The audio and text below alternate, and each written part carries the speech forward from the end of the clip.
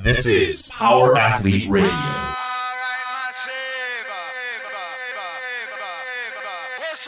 With your hosts, Denny K, Professor Booty, and the Luke Summers.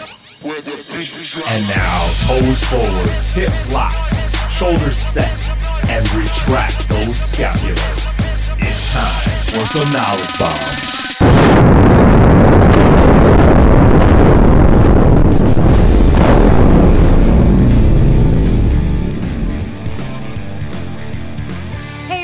Thanks for tuning in to Power Athlete Radio. The legendary Robb Wolf graces the stage of the 2015 Power Athlete Symposium in Costa Mesa, California. A listen to this awesome question and answer session will leave you busting with new insights into nutrition, sleep, and other recovery practices. When Robb Wolf speaks, people listen. Touching on topics like new pre- and post-workout research, insulin responses, cholesterol 101, and finding your true training capacity, Robb leaves no stone unturned. In true form, he fields the questions from our attending coaches with ease and intellect. There's so much excellent flow going on in this conversation that we chose to keep the audience questions in the audio, despite their being a bit muffled. However, what you will hear with distinct clarity is Robb's passion for health and performance, and for imparting even a fraction of that onto you, the listener. This is episode 134. All right, Power Athlete Nation, what's going on? This is Luke here, no Denny K, because we are on site at Power Athlete HQ after the first speaker of our 2015 Power Athlete Symposium, Mr. Robb Wolf. Round of applause, everybody. So, Robb, I guess give a brief synopsis of what we were just kind of talking about. We talked about performance optimization, and really, I think at the outset, the big takeaways were asking, who are you, as an athlete, what type of work you do, how old are you, and then also looking at what your goals are and really trying to overlay those so that you have a clear view of where you want to go with regards to performance, health, and longevity.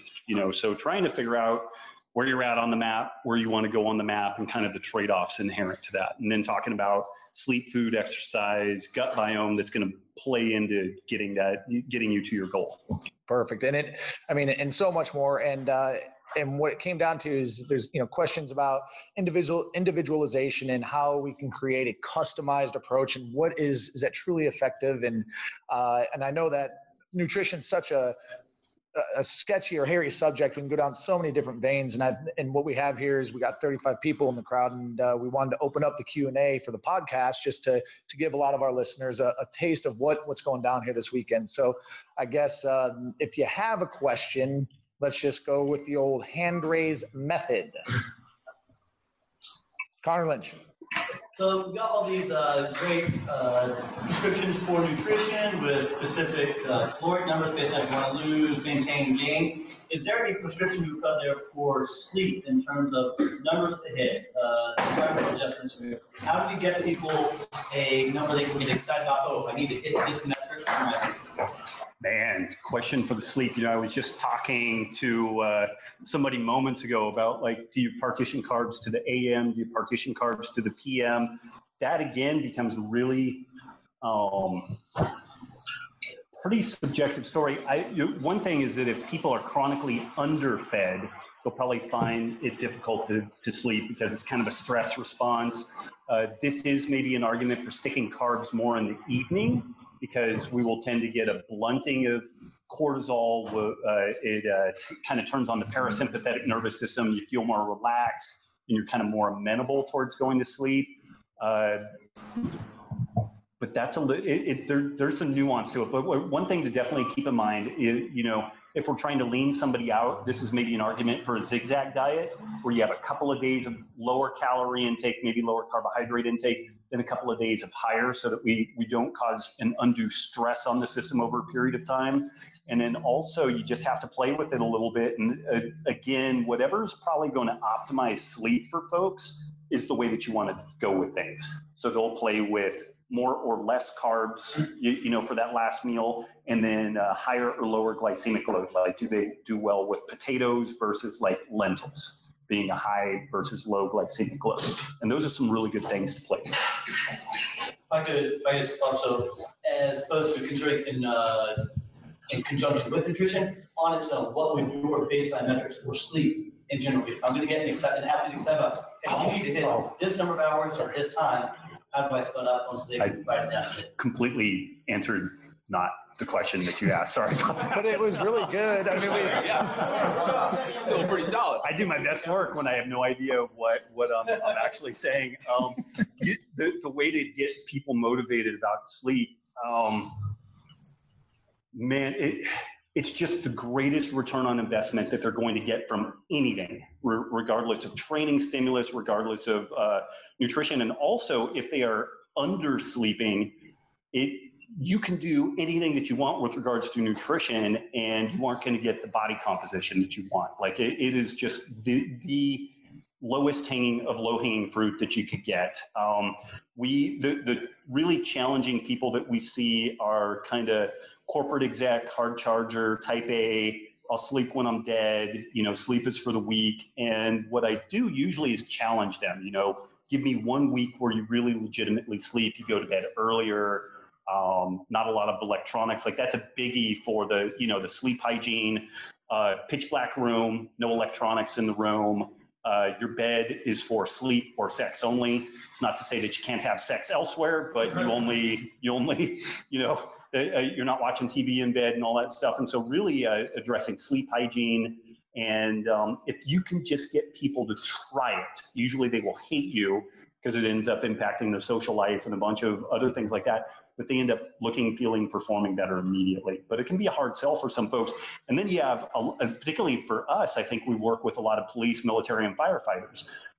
People in the medical professions kind of fall into this too, and new parents definitely fall into this. If you are forced into a scenario where you can't sleep or you have a flip circadian rhythm because you're doing shift work, it's very difficult. And the takeaway with that is just when you can sleep, protect it at gunpoint. Dark room, use Doc Parsley sleep cocktail, find some other sort of non-pharmaceutical sleep aid that works. Ambien, alcohol, diphenhydramine like Benadryl, they do not make you sleep, they make you unconscious. Metabolically, it's not too much different than if I hit Luke in the head with a brick. Nobody would say Luke was asleep. He's that makes sense. And with the alcohol. and the restorative element to that is similar. Like the people say, I have a couple of glasses of wine to relax in the evening and it helps me sleep. It makes you fall into the first stage of sleep faster, but you don't get into level 3 and 4 sleep, which is where the real restoration occurs. And so that's one of these things where you've got to drink as far away from bedtime as you can. So what do you do in that case? Day drinking. You wake up and start drinking. Yeah. Rob Wolf, we have to start day drinking. Day drinking. Okay. Yeah. And so, I mean, the sleep hygiene, booze, other sleep aids, like those are the biggies. And then as far as motivating the person, if you can just get them to try it, then they're going to be pretty bought in after that. Like it's really an eye opener. My wife is working with our next door neighbor, and this gal has had autoimmune conditions, some significant weight gain because of the systemic inflammatory issue. She has 4 kids, great family, but like she was really letting the kids dictate her schedule. And my wife was just on her again, like she's a feisty Italian woman. And so she was on her about this stuff. And she basically said, I'm going to bed at 9 o'clock. You kids are making your lunches. And she had been stalled at this weight loss and stalled with some progress on her autoimmune kind of resolution. As soon as she started sleeping better, like she dropped a pant size in like a week and stuff like that. So, I mean, it's really amazing. Like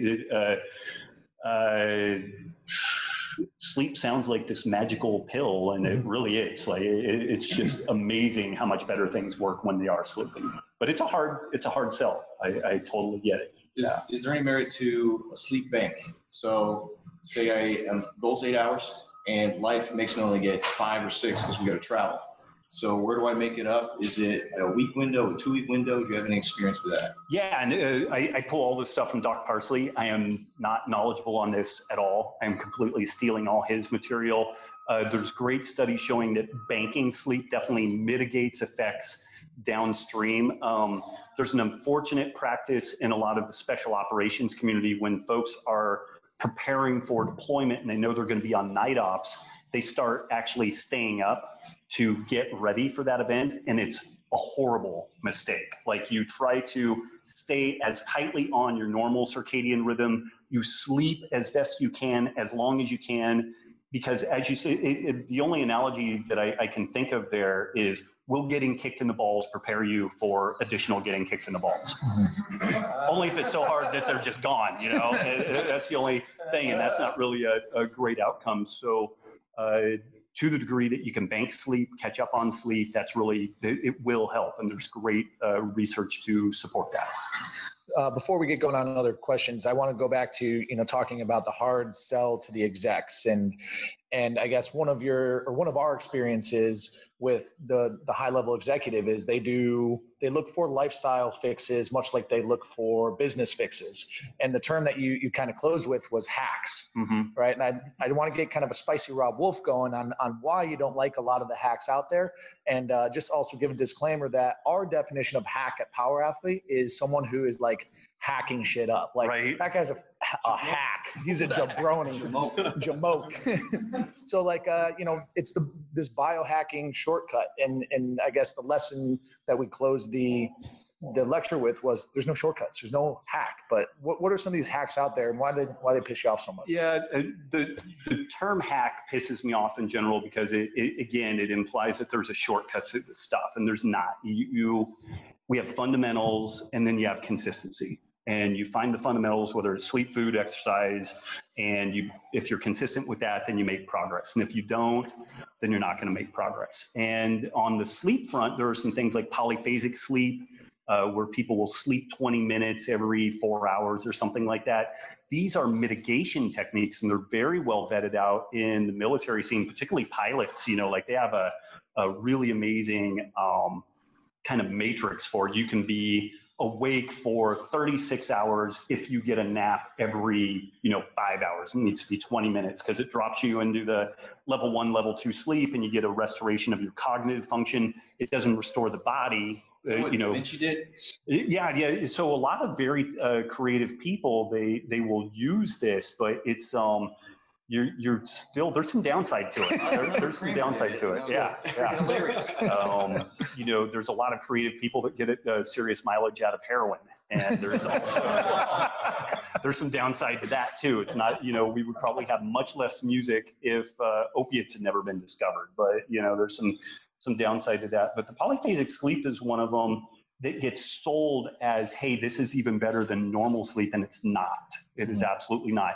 Now, again, if you're in an austere environment or you're really under a lot of pressure, like we have 2 kids under the age of 4, and when we can grab a nap, I grab a nap because it plugs the hole on that. The average parent, by the time that their child is 2 years old, they have missed 6 months of sleep. Wow. And that's no fucking joke. Like, and it's pretty accurate. Maybe you get a little more lucky, maybe you get a little less lucky on that, but that's a significant impact. And if you can grab a nap, then it will help a ton, but it's not as good, but it's better than doing nothing. But I would say probably the polyphasic sleep is one of the biggest hacks that are sold as a sleep, only better than sleep, but it's really not. It's a little bit, I guess maybe an analogy there is that we know in training circles, high intensity intervals can be very beneficial for building initial aerobic capacity and anaerobic capacity, but you only have about a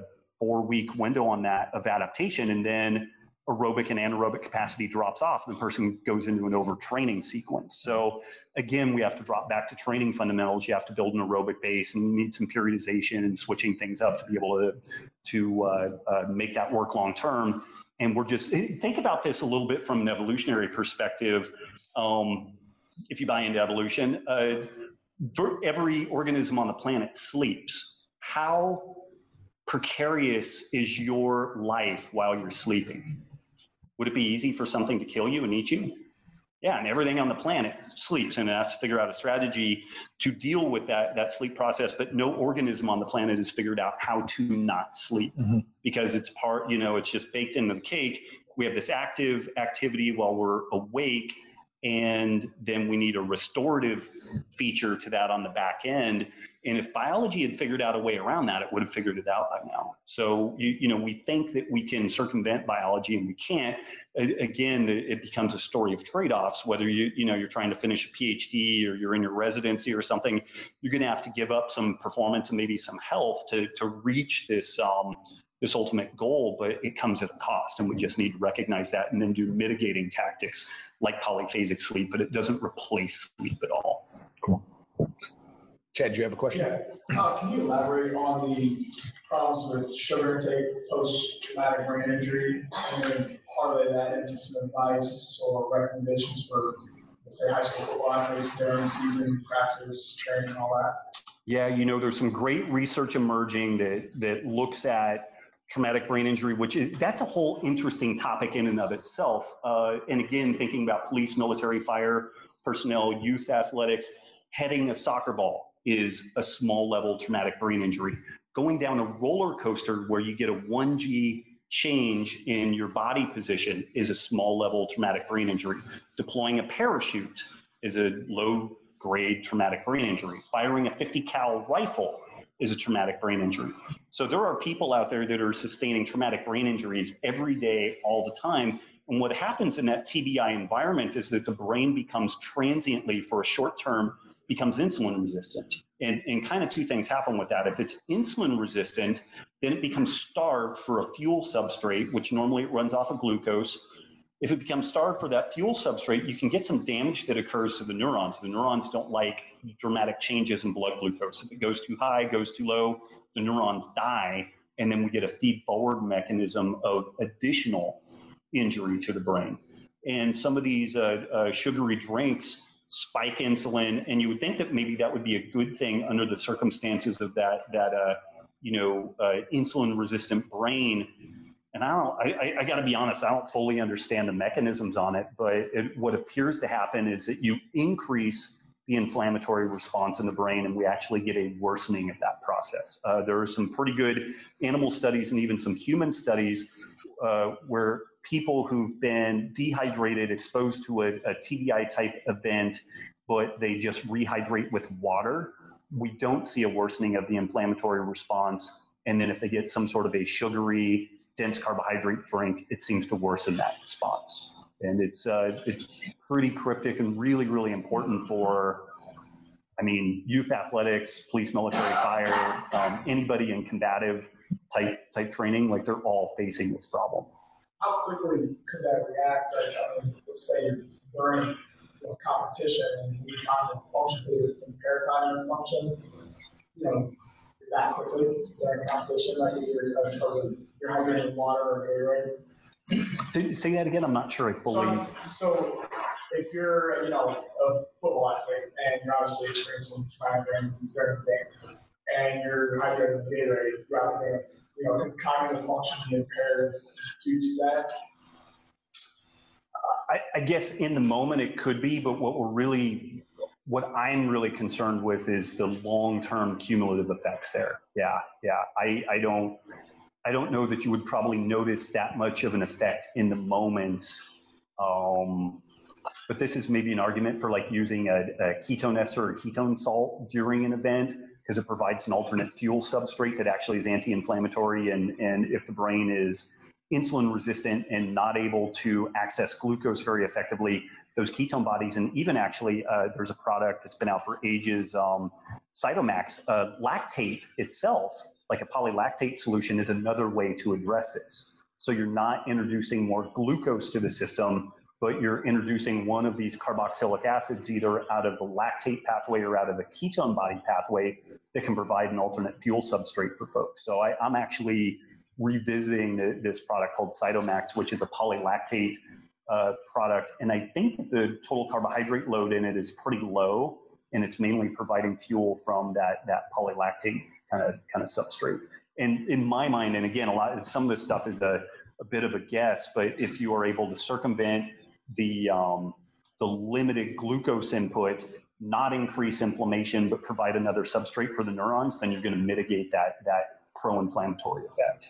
Now, Chad, are you talking, because I know you have the Athlete Factory, tons of contact sports athletes. So you're saying if your guys on the sideline are armed with some of these options and they know they got their bell rung because anyone who's played contact sports, when you start speaking French and you never learn French, you're like, I think I'm wrong sideline. Yeah, got concussed. But when they give the tap or pull, immediately have this stuff prepared. Because do you have good relationship with your coaches? Yeah. So arming them with that information and with these alternatives, you're talking about. That's what you're looking for is kind of that approach, right? Yeah.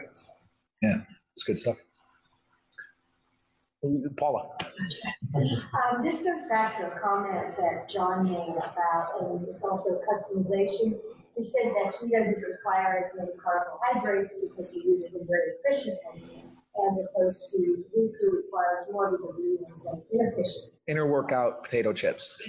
Wow, I like the way you're rolling. That sounds good. Both, high level athletes. So why is that?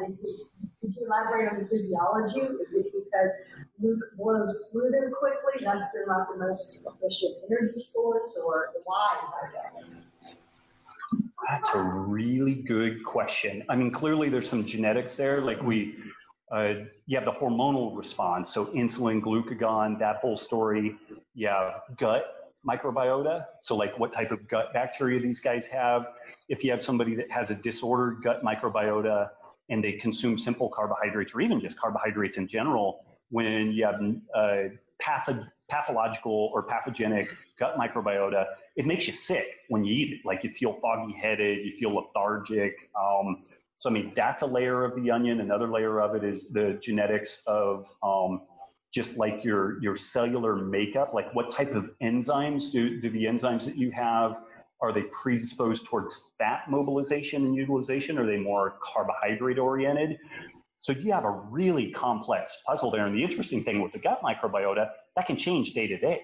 Like if you are a night shift person, let's say you're not a night shift person, but you have one night of disordered sleep, your gut bacteria is different and more pathologic the day after disordered sleep than it was the day before.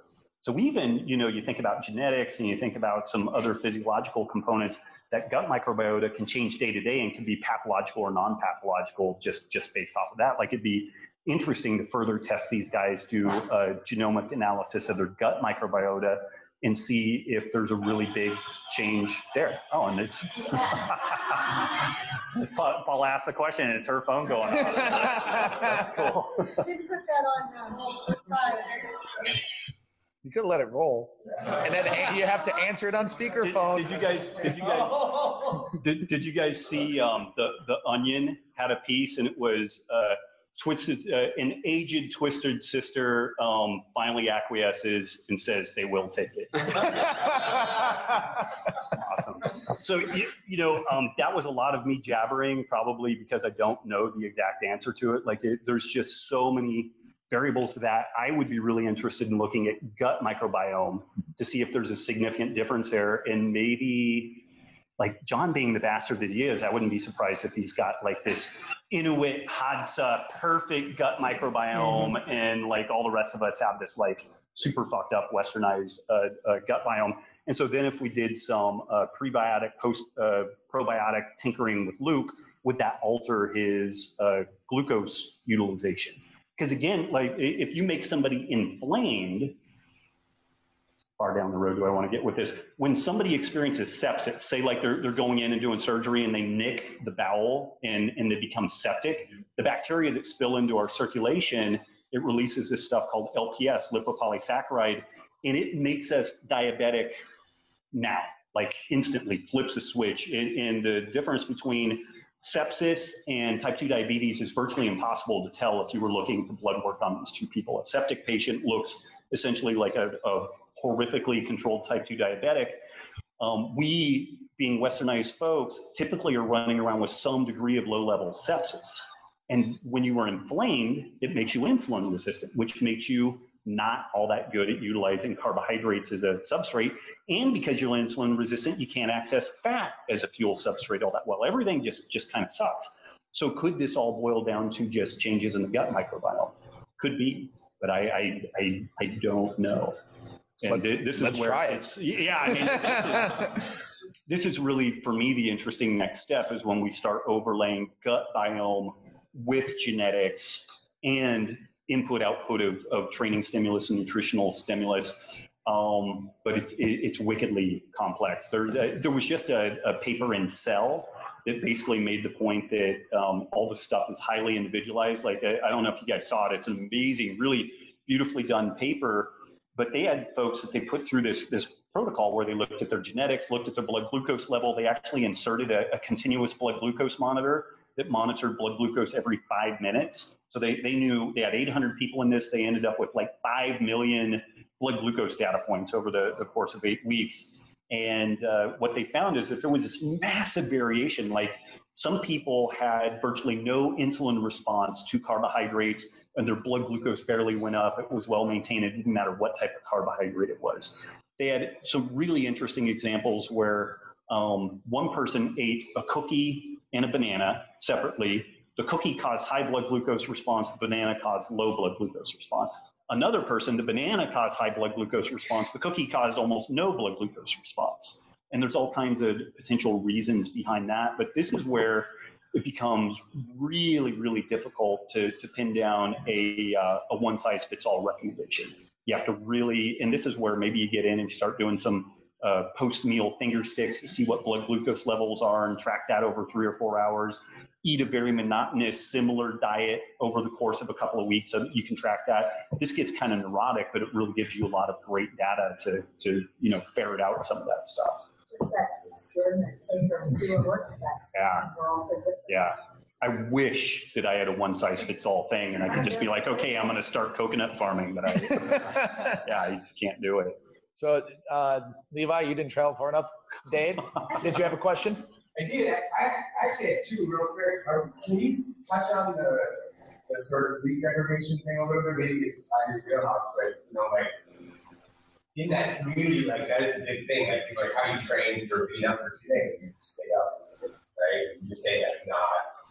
Well, there's a selection process versus then what they do after selection.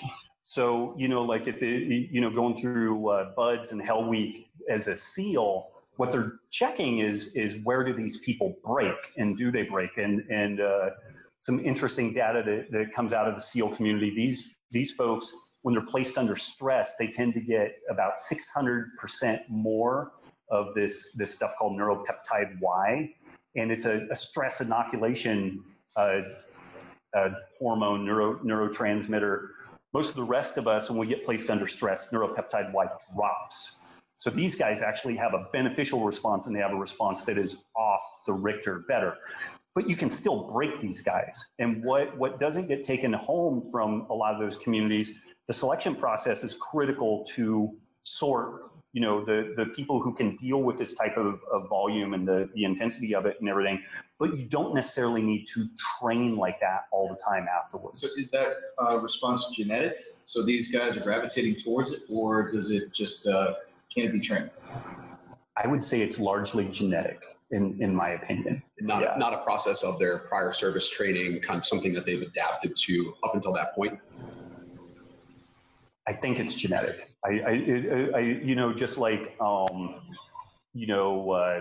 sure that somewhere in John's, youth, he got exposed to 40-meter runs, 400-meter runs, 800-meter runs, and he was way better at the 40-meter stuff than what, you just start, it's like dropping a marble down a sorting deal, and he just kind of rattled through that. And so I think a lot of the guys that end up in the special operations communities, just the fact that they went into the military is a different sorting process. And they're like, well, I want to be a SEAL. They're just the desire to do that is a different deal. But John and I were on the NSW Resiliency Committee for about 6 years. And then as we've wound down so many of the deployments, we haven't done as many of those gigs. But the feedback that we got from the guys was just having somebody with some experience like us saying, it's okay to not burn the candle at both ends. It's okay to wait up until the day of deployment, sleep as well as you can, eat as well as you can, and go into that as robust and healthy as you can. And the guys would come back and they're like, yeah, I'm way better this time. Yeah.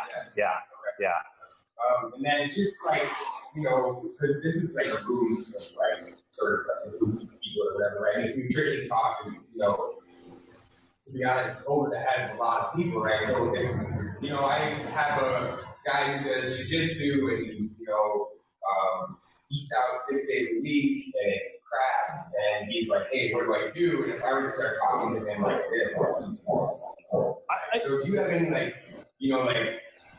where do you start with some of those people, or some resources that I can point them to when they're not just getting that's a great point. I would never recommend that you talk to clients at this level of detail. Never, ever, ever.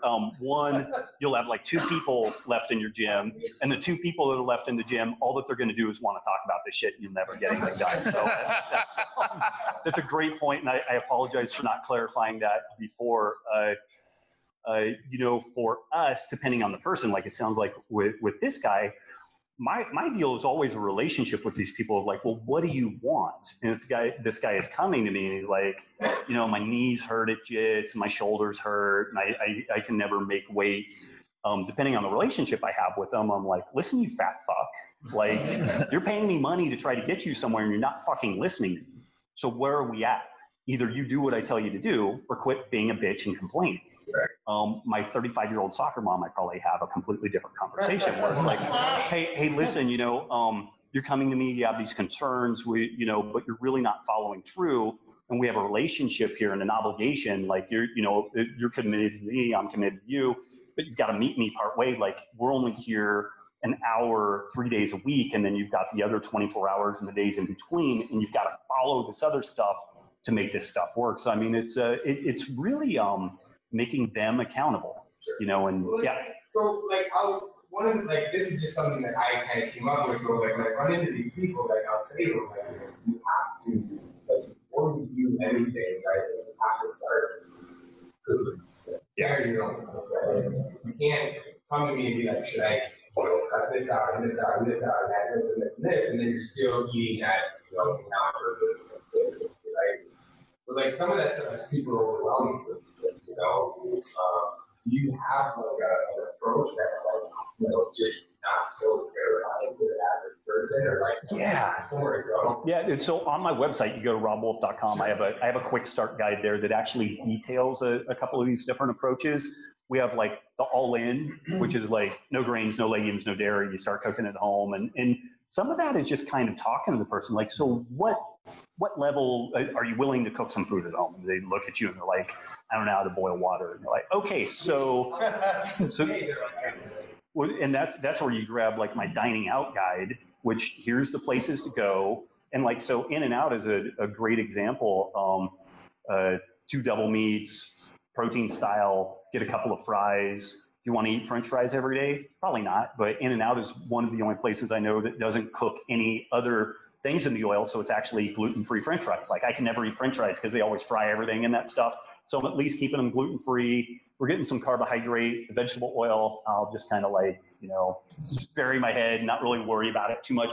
But that's going to be a net win versus a soda and the bun and all this other stuff. So again, it's probably querying that person to figure out where they're at and what their minimum buy-in is. And oftentimes, a lot of this is what's one meal a day that you could cook at home? Breakfast, lunch, dinner, and try to get them doing one meal a day in, and then educate them better about the choices that they can make. They run into any supermarket, they get some lunch meat, they get some apples, they get a bag of almonds, good to go.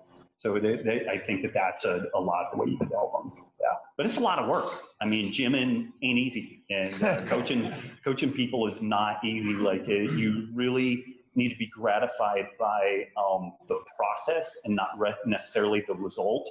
I'm a little bit more of an engineer in that regard. I really like result-oriented stuff, which is why I was such a dick as a coach in the gym, because I was really, focused on that. But a better balance would be just being very process-oriented and enjoying the relationship that you have with the person, then you're able to engage them and meet them where they are. And you definitely need a different hat that you wear, depending on what comes in. Levi. We've bounced around this a couple times and you've alluded to it. You guys you're obviously beginning to tailor eating protocols for people, and you're retesting that using blood. What kind of markers are you looking for in addition to HDL, LDL, triglycerides, glucose levels? And are there specific numbers that you're looking for that may be out of the range of an ACSM or a generic medical box? Yeah, so I'll focus on one specific thing, and that's the LDL particle count. You could go to your doc and you could have what looks like normal cholesterol, but you actually have high LDL particle count. And so, and to back up a little bit, cholesterol is a substance that our body needs. We can get it from the diet. Our bodies manufacture it, but they get carried around the body in these things called lipoproteins. So the lipoprotein is like a car. The cholesterol is like the passenger. It doesn't really matter how many passengers there are, the cholesterol. What matters is how many cars there are, the lipoproteins. And if you're in an inflamed state, if you're insulin resistant, if you have gut permeability, those lipoprotein counts go up. If you are a shift worker, I guarantee you those lipoprotein counts go up immediately. So the one thing that we do for everybody is that we look at this LDL particle count. We have a lot of people, particularly police, military, fire, that have what looks like normal cholesterol levels, but when we look under the hood, they have sky-high LDL particle count, and these are the people that suffer a cardiac event at the age of 35. The flip side, and they call this discordance. Normally, particles kind of track with the amount of cholesterol, but when people start getting insulin resistant, particularly from inflammation or sleep deprivation, then their cholesterol levels aren't necessarily super high, but their particle count is really high. There's another type of discordance, which isn't super common, but it's maybe 20% of folks. They look like they have super high cholesterol levels, and they do by normal, AMA standards. But when we look at their particle count, it's low. So what they have is instead of a car, they have a bus for that lipoprotein, and it carries a whole lot of cholesterol in it, which is actually very, very good. People who suffer an infectious event or sepsis, if they have low cholesterol levels, they actually tend to die from that infectious event. Cholesterol actually acts as part of the innate immune system and helps mitigate viral and bacterial infection. And it plays a role in mitigating cancer risk. So there's a sweet spot in there where you want enough cholesterol and lipoproteins to augment your immune system, but not so much that we're clogging up the plumbing due to pro-inflammatory events. So that's one thing that we across the board look at with blood work is the LDL particle count. We do look at it relative to like triglyceride HDL ratio, which gives us some insight into their insulin sensitivity. We do some pretty jiggy stuff. Like we look at the CBC, the complete blood count, and elevated eosinophils, which is a type of white blood cell that is normally allocated for parasitic infections. If that is elevated, we know that that person has gluten issues. And virtually everybody that we encounter have eosinophil counts that are elevated relative to what they were, say, like in the 1940s and 1950s. This is another really important thing to keep in mind. What's normal is a representation of the population going through the doors of a clinic. Everybody's fucking sick. So sickness is normal. So you really want to think about where you do your cutoffs to determine what you want to do. Right. So that's why I was kind of going with where you're looking at number-wise specifically, since the norm now is sickness. What is it that you're seeing as being healthy?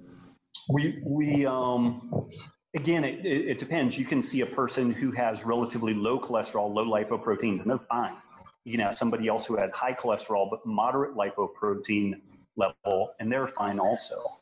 So there's definitely a genetic spread on that, but it's really looking more at the whole picture. It's looking at family history also. You know, if somebody had, so like with me, 2 parents that died of type 2 diabetes and cardiac complications, heart disease specifically, we want to keep a tighter look at inflammatory profile, insulin resistance, and I've done some CIMTs, carotid intimal media thickness stuff, and all that stuff looks good. So, and you know, we get super deep on this. For some people, we look at thyroid is one thing that the normal range is rather huge, but we pull tighter cut points in that because we think there's a ton of hypothyroidism that's going on, and usually that's driven by, they'll call it adrenal fatigue, but we call it HPTA axis, hypothalamus pituitary adrenal axis dysregulation. Traumatic brain injury, sleep deprivation can all feed into that. But then we'll look at the thyroid, and maybe we need to put that person on some sort of a thyroid medication for a period of time. More often though, we need to address the sleep, food, exercise components that are dysregulating the HPTA axis and then we end up addressing that. But like I was a great example with that when they first checked my lipoprotein count. Normally you want to count this around 1,000. Mine was 2,700, which they were basically like, we're going to inject you with statins right now. And I was like, wait, I had a blood test a year ago, and this was not, it was a fraction of that. I had just gotten off my book tour, and I also just wrapped up the iCaveman Discovery Channel show, and I was a wreck. And I looked at my thyroid, and I was like, dude, my TSH is high, my reverse T3 is all messed up and everything. So we addressed my adrenals. I didn't go out on the road for a long time, got my thyroid normalized. And then when we rechecked, my LDL particle count was 1,100. So I cut, and theoretically in the literature, you can't get changes like that, but we do that type of stuff all the time. But that's what the whole City Zero thing is about, is trying to sort people and then use this computer learning, algorithmically driven process to be able to sort people through this and then find a risk assessment and have sleep, food, exercise, gut biome recommendations to try to right the ship and get them going the direction they want. Yeah. Can I tag in on that? Levi brought up an interesting point. I have a good friend who is a games athlete. She's hypothyroid, so it's treated with Synthroid, but also just recently did a whole bunch of, in the wake of Power Athlete doing the genetic tests, she jumped on, did the genetic stuff, was waiting on the results, but just did some blood work and found out that her leukocytes, white blood cell count, was extremely low. So I'm wondering if there's a correlation between hypothyroid, leukocyte, white blood count being super low, and her ability to recover from her training. We're talking about mega training sessions here. AM, PM sessions, 7 days a week. Does she seem to be recovering well? Like, is she making progress over time? Does she have sleep disturbances? At this point, I'm sorry? Good question. I think she's just hypo. Treated with Synthroid, but continues to, the dosage from the endocrinologist continues to get creep up. And so I'm just curious, her inability, or maybe even her level of training, the volume of training that she's on, is something that is impacting her white blood cell count, impacting her recovery, and if there's any correlation there with the thyroid. Definitely training can negatively impact the thyroid itself. So like if she has any ability to produce thyroid, cortisol antagonizes the production of thyroid. It antagonizes the conversion of T4 into T3. And I forget how it's an anabolic agent, so it's got to feed into white blood cell count. But I'm guessing about that. Like I don't remember that stuff. But I mean, it makes sense, and it's cryptic that the dosage is creeping up. Yeah. So I am unable to answer your question truthfully about whether or not it's driving the low white blood cell count. I will say this, what's interesting though is that if people are generally eating this kind of paleo-esque type diet, their white blood cell counts look low because they're not hyperinflamed. All that stuff we were talking about with reducing inflammation. One of the first signs that you see is like there are significant 15 to 20% lower across the board in white blood cell presence relative to the general population because their lack of inflammation. Yeah.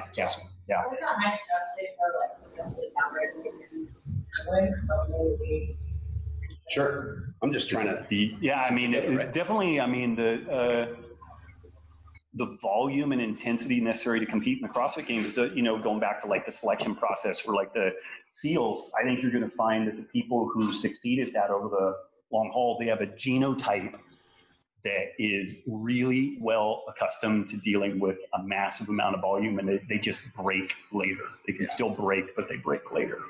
And then you'll see the people who are kind of middle ground on that. And you may still be able to find people who can do well, but man, their periodization needs to be spot on. They need to do something like a HRV, heart rate variability testing. And if they got an orange day, it's a foam roll stretch, put on the meditation app versus doing another burner. Yeah. Harry, what's up? So we've been talking a lot about genetic composition, and something that I'm blessed with is I have older clients that are a little bit more knowledgeable. They stayed with us for a while, and now they're hitting the plateau of like, okay, the generic solution that we have for everybody is not working for me. So individualization. You mentioned the 23andMe, which I've done for me and my family. My son is in the spectrum, autism spectrum. And then I think John mentioned fitness genes. Fitness genes. Mm-hmm. Before the FDA found out that these people were telling people how to cure themselves and got involved, now that there's all these regulations and what type of testing, is there anything you have that you're like, all right, once you get your genetic composition and your makeup, and once you get your blood work done, and you have all these solutions, all these problems that you can actually address earlier, is there any way you look for? I mean, obviously we don't have the resources that you do, but what do you recommend to the average Joe who is like looking to address that through genetic composition? Functional, but before that, I would ask: are they sleeping 8 to 9 hours a night? And if it's no, then they've got to do that. Are they eating a 100% gluten-free paleo type diet? If not, then you got to do that. Like, to me, those are just the gimmies. That if there's any variance on that, like that's the low hanging fruit. Like that's where we're going to get the most benefit, like just the sleep and really buttoning up the diet. If those things are totally buttoned up and we're still trying to motor forward, I would actually look at androgen testing, maybe even before genetic testing, testosterone, total and free testosterone, sex hormone binding globulin, maybe doing a growth hormone analysis, which gets a little bit deeper into things. People, again, who have suffered a traumatic brain injury tend to not produce growth hormone. So I would do more androgen testing first versus the genetic testing. And then I might layer on the genetic testing. 23andMe still gives you some good information, but what you can do with 23andMe, you can go to a website called Promethease.com. And you can, and you dump your data into that, and then the Promethease, you can go kind of like gene by gene, and it gives the analysis that 23andMe used to give, and it costs like $5. Promethease, like ASE. Yeah. Thank you. Yeah. SB. Actually, I had a question for you back there. You said HRV. Just ask your thoughts on HRV. What your thoughts were. So HRV is heart rate variability. It was really deeply studied in like Eastern Bloc, Soviet scene, and apparently with astronauts or cosmonauts or whatnot. And the heart beats not at a metronomic pace, like 1 beat per minute. There's chaos mathematics to it. It speeds up and slows down. I'm probably going to get this backwards, but if you are well trained and have an appropriate load of stress in your person, while at rest, you have high variability in the heart, and then while in activity, you have low variability in the heart. And when you get stressed out or overtrained at rest, you have low variability, and then while under training, you have high variability in the heart rate. So what it tells you is it kind of gives you this sense of what's called allostatic load, which is total stress load, and it's kind of slick in that it's indiscriminate as to what that stressor is. So we'll find that if people eat too much carbohydrate, if they get a gluten dose, their heart rate variability will be negatively impacted. If they do too hard of a workout, their heart rate variability will be negatively impacted. So it's beneficial in that it's giving you an overall stress picture. It's tough, and it becomes a little bit of tea leaf reading because you're like, I don't know, okay, so you're red today. What did we do that got you to red? And sometimes you're like, I have no idea. Like there's nothing super quantifiable in that regards. But it's again, it's not a completely if A then B. There's definitely some interpretation to it. You need to work with a number of people and kind of see some patterns with it for it to really be meaningful. But it gives you some great feedback about like, are you good to go today for a hard training session? Or you can think about like if you're doing an accumulation block, it's like we had an orange day, red day. It's like, okay, we'll back off a little bit, get them back down to orange, then do another hard training day because we know the next week is going to be a massive curtailment in volume, and that's where we get our super compensation period. So it can really help with like a peaking event for sure. And Joel Jamieson, 8 weeks out, like he's had huge success with this with his MMA fighters, and he's super good at interpreting that stuff. And he fought me on the gluten intolerance deal, like epic fight on that stuff. We've spoken at a number of different gigs. And I'm like, are you seeing this pop up on HRV? And he's like, yes. It was a shit fight because he just didn't want to acknowledge it. But I'm like, dude, I guarantee you that's affecting people's HRV. Yeah. And we were talking about, like adrenal fatigue and all those things. What's like supplementation? Do you look into like mass adrenal or dynamic nutrition at all? I love a lot of these adaptogens. Yeah. The interesting thing about them though is you can't continue living like an asshole and have them fix things. And that's kind of the thing where it's like, are they really helping? Or is it just that you're like, it'll help, it will buffer. But if you've dug yourself into that like HPCA axis dysregulation, you just gotta take a step back, or it's just gonna auger in worse and worse. And it's a really horrible downward spiral because as that allostatic load increases, your gut becomes more permeable. As your gut becomes more permeable, you absorb nutrients less and you're more pro-inflamed, which means that your thyroid gets dysregulated. And because you're inflamed and insulin resistant, then that's a stress. And that's where like this thing, have you guys ever seen a video of the Tacoma Narrows Bridge? It's this old suspension bridge. So imagine a suspension bridge and the wind would blow over it and it would kind of wiggle a little bit. And one day the wind blew over it just right where it got resonance in it and the thing just like exploded. And that's the way I kind of, mentally picture folks when they've reached that overload on the training or the nutrition or whatever. The body will adapt, fail. And the failure is like what we call like stage 3 adrenal fatigue, where the person can't get out of bed. They take some years potentially to recover from that. It's massive overreaching, overtraining. It's not a problem until it's a problem. Yeah, man. Once it's a problem, it's digging yourself back out, and it's not dissimilar from heat stroke, where once you've been exposed to it once, your likelihood of succumbing to it again is much higher. Yeah. No. You said you were not a big advocate on having like high glycemic carbs post workout. That's a main idea to take. And instead of having like starches or low glycemic carbs post workout, can you develop that idea? Yeah, I was talking to some folks at the break a little bit about this. What I've been playing with is actually doing things more like lentils, sweet potatoes that have a longer, more gentle insulin response. And I've been really liking the results with that. So we're still, say, doing 100 or 150 grams of carbs post-workout, but it's just in a form that is not massively spiking blood glucose. Wouldn't that actually spike post-workout in the sense at all? I don't know. Like we've been told by mainly the supplement industry that that's definitely what we want to do. But there's only now been some decent compare and contrast of doing some low glycemic load carbohydrate post-workout versus the high glycemic load. And it's just something that I would throw out there to play with. Like, I don't have the right answer with that. And from today, what would you guys take away from the low glycemic load versus high glycemic load story? What would your intuition be on that? Probably depends on the person. Yeah. Try it out. Shocker, shocker. It'll probably end up depending on the person, their unique circumstances.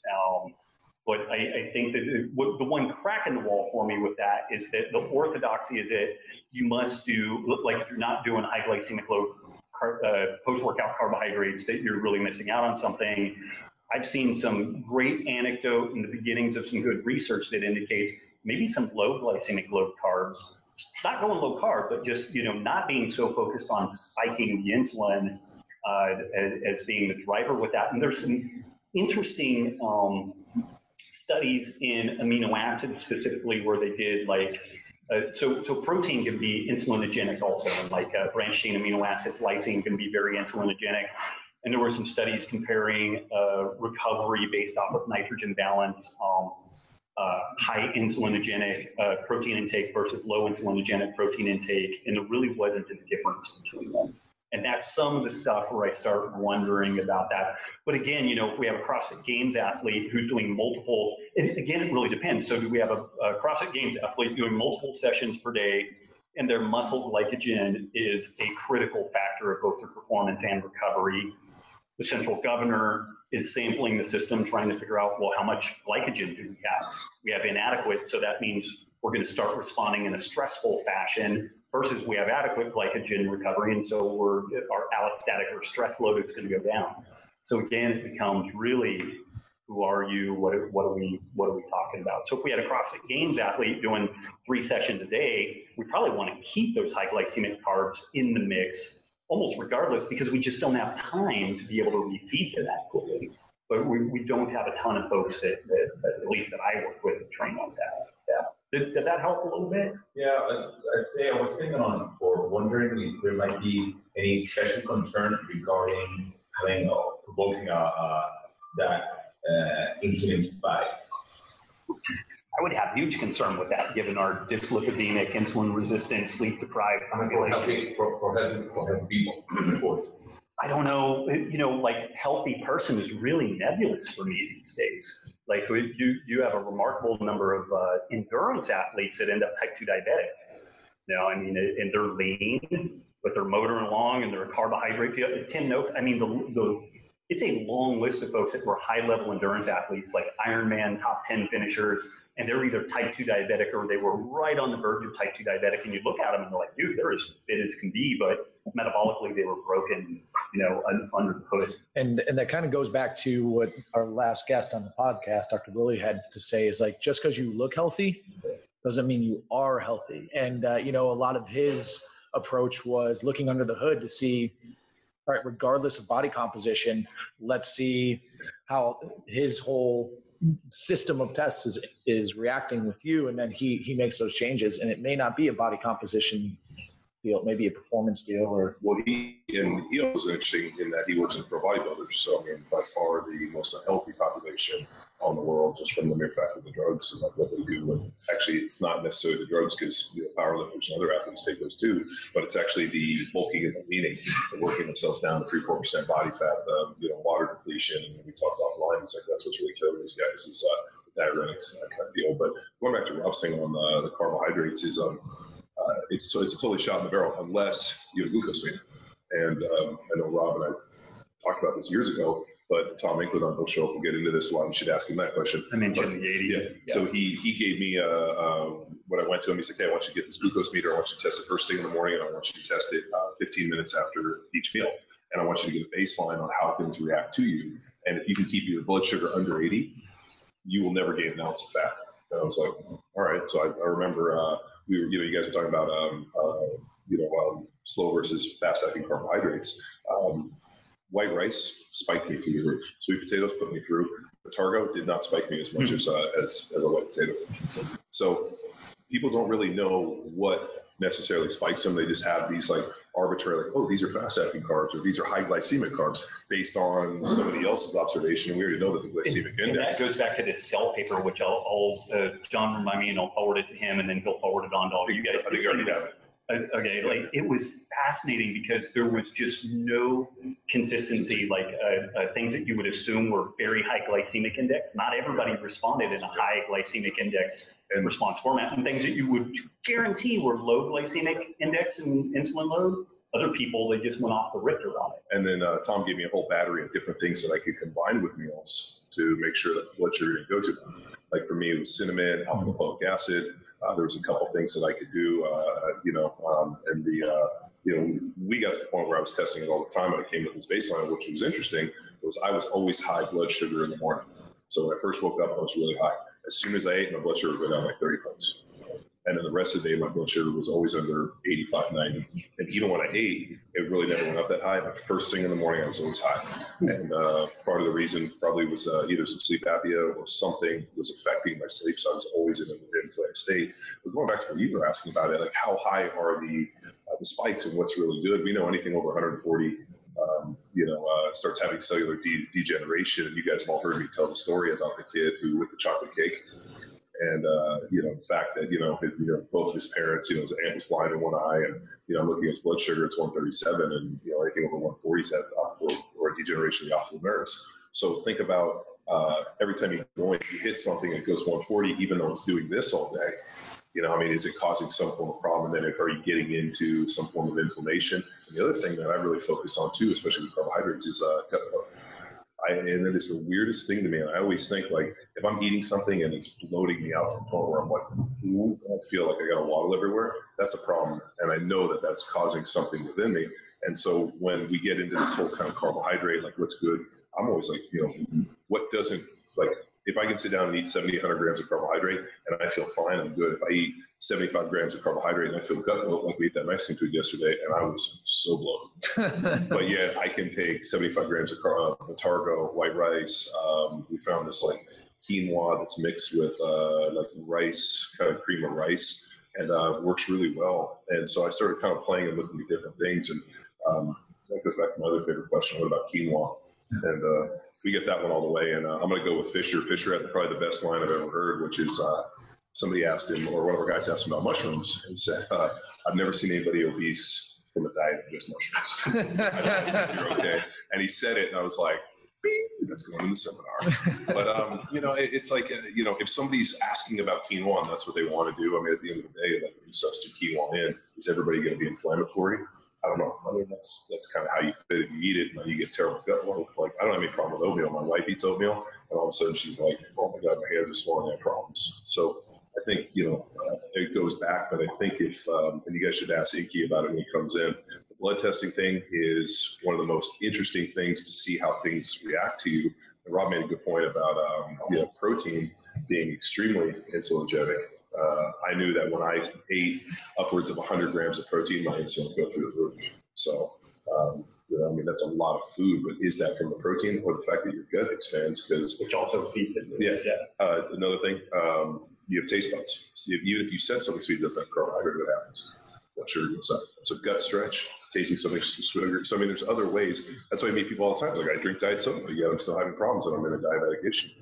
And you're like, well, yeah, so you're constantly flooding yourself with sweet things, and your body's way sharper than we get credit for. But that overextension, and those of you guys that are trying to bulk, actually, you have to eat to the point of stomach extension, because that's that was one of our little things when, we looked at like, is it easier to eat like 6 or 7 different meals or eat like 3 or 4 bigger meals? And we actually found that 3 or 4 bigger meals were better for the bulk because you almost got that stomach distension if you're doing healthy insulin levels. So. Bingo. So I got it's a 2-part question. I'm on the car a little bit, so I'm not a strength and conditioning guy. But I have a theory in that we should feed our kids like we feed athletes, in that just like an athlete, they're in a constant state of rebuilding and adaptation. Is that true? And also the second part is, aside from the overarching parameters, non-inflammatory food, whole or nutrient-dense whole foods, are there other considerations you should have when feeding your kids?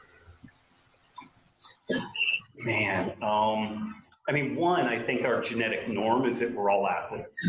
Like, we're genetic, the phenotypic norm for humans is to be very, very active. So I think all kinds of good things happen when we have an aerobic base and we exercise and, all that type of stuff. So I think all of us should be eating a nutrient-dense diet, that supports that process. The demands for kids are not really too much different than us, other than, clearly they're growing at a accelerated rate. I don't know. Like, I would say that it's even more important to try to mitigate gut irritants in kids for a host of reasons. I don't know. So I always think about kids are in this positive nitrogen retention, this idea of constant growth, which is what we all strive for putting on muscle. And obviously they're going to need, some form of protein. I think any kid that's eating a diet that lacks protein is going to be, left behind. I mean, I read a pretty interesting book called Deep Nutrition, and they talked about, kids, jaws forming and, teeth and a lot of these things. And so you look at bringing in some form of saturated fat, whether it be, bone or something really nutrient dense like that. Because you think about it, if you look at standard diets for most kids, what do they eat? It's usually low fat, low to moderate protein, and then super high carb, and it's usually very, very sugary carbs. dino nuggets and it's gluten, and this is what I want. And anybody that's ever been on an airplane with a bunch of kids who've been to Disneyland knows what high dose sugar does to kids. I was on an airplane and I was sitting there, we have the luxury or disluxury of traveling, if that's even a word, sitting there, and this lady is feeding her kids a Starburst, like this little kid, 2 years old, like, okay, if you're good, I'll give you another Starburst. And this kid's gobbling Starburst. And then it was like, here's a Coke, and the kid's like slamming this Coke, and I'm sitting there watching this. I'm like, God, Starburst and Coke for a 2-year-old. Good luck. This is going to be epic. We get on the plane, and the kid's like 4 seats ahead of me. And all of a sudden, he gets on, and I see him like ball up his little fist as he's standing on the seat. And it's like, ah! And he's literally screaming. So what does the mom do? Gives him another Starburst. This kid screamed nonstop for 4 hours. And like, I wanted to go over and like choke the parents. And like, it happens to us. Like Halloween, we take our kids out trick or treating, and my wife is like the the candy governor. She like takes everything and like doles them out. We like M&Ms and a couple little things.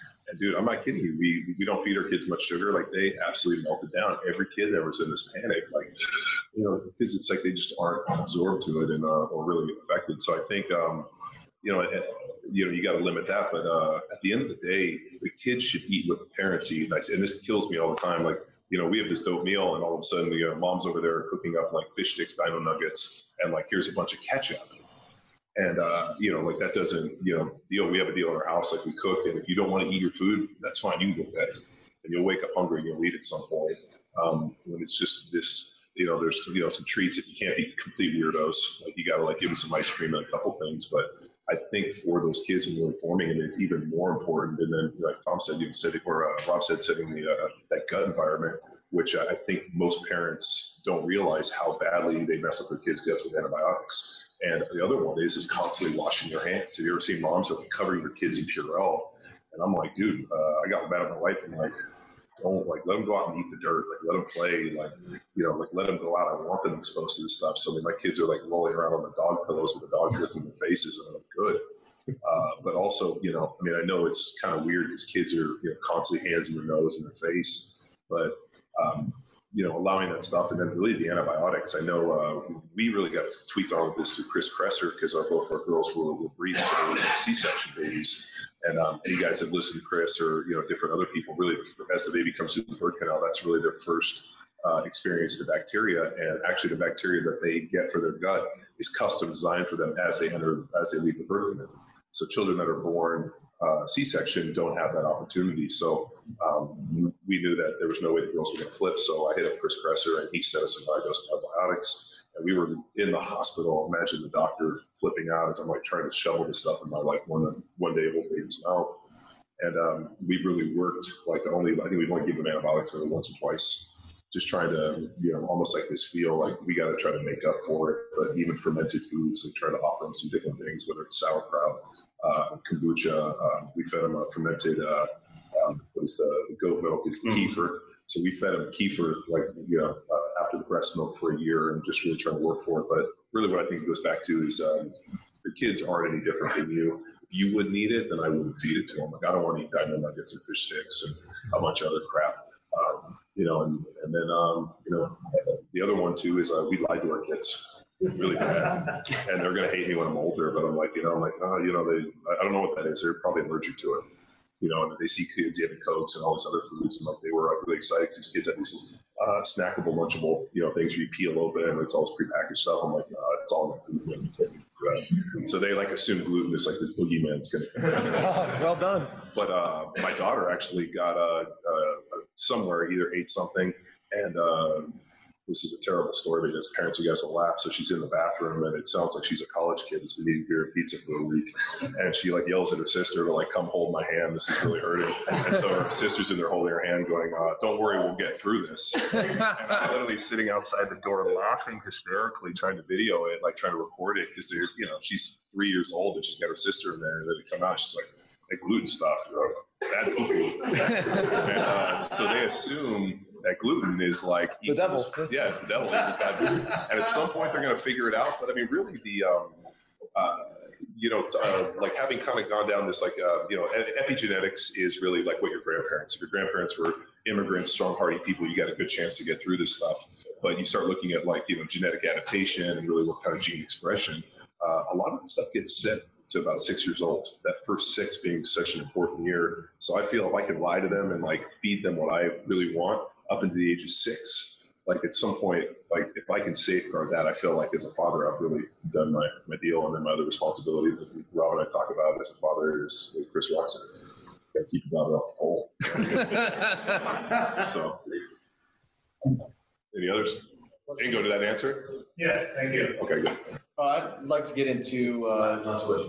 Sorry, it has something to do with anything you might have talked before. Just wondering if you were thinking on releasing any kind of certification or nutrition course.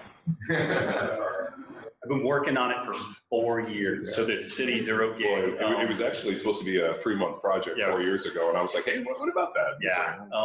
So I was working on a cert, kind of like my view on this stuff, evolutionary medicine. It was going to be credentialed through the EVO Society, Evolutionary Studies Society, through the State University of New York, SUNY. And then I ended up in Reno. And have you guys heard the Reno risk assessment story? Not that many people. Okay, so I ended up in Reno. Really quick story with it. These guys had found 35 police and firefighters at high risk for type 2 diabetes and cardiovascular disease, put these guys on a paleo diet, modified their sleep as best they could, got them exercising better, and based off their blood work changes and their health risk parameters, it's estimated that this pilot study saved the city of Reno $22 million and a 33-to-1 return on investment. So I was trying to figure out how to scale this brick and mortar clinic to be able to accommodate folks. Like I did a few blog posts on this, and we had an oil company in Qatar, that the 3 chief medical officers that oversee the 32,000 employees out in the oil field. These guys are totally into paleo, totally into John's work and everything. They wanted to send us 32,000 people to work with remotely. This brick and mortar clinic has a technology infrastructure that would have been cutting edge in 1985. So we're completely unable to accommodate this stuff. We had New York Police Department, 24,000 employees want to use this. Again, we couldn't scale this thing. So I was trying to polish this turd, and then finally I realized that what we needed to do was create a technology company that could algorithmically sort and process the information that we had learned in the clinic, use that intellectual property, and build a technology interface that we could put 100,000 people a day through it. So that's what I've been doing. We're very, very close to our seed funding round, and we will have a certification that will encompass fitness professionals, allied healthcare providers, and physicians on one side. So we're building a provider network on one side, and then the blood work and analysis on the other side. And the goal with this thing, like currently, when people get blood work, you're typically more confused after the blood work than before. When you get the blood work through this thing, if we have not shit to bed on it, you will go through the process, you'll go through the online modules that tell you what's going on, and you will actually be well informed on this, and you don't need to call me or call John or somebody to be able to interpret this. Or conversely, your clients won't be shaking you down and like, what does this all mean? Like, they will understand and they'll have actionable material related to sleep, food, exercise, gut biome that they can do to, take them, who are they, what do they want to do? So that's what I've been doing for 4 years, and we're like this close to getting it done. So the whole thing, when I discovered this risk assessment program in Reno, I realized that the cert was really important, but what we need is a system, not just a cert.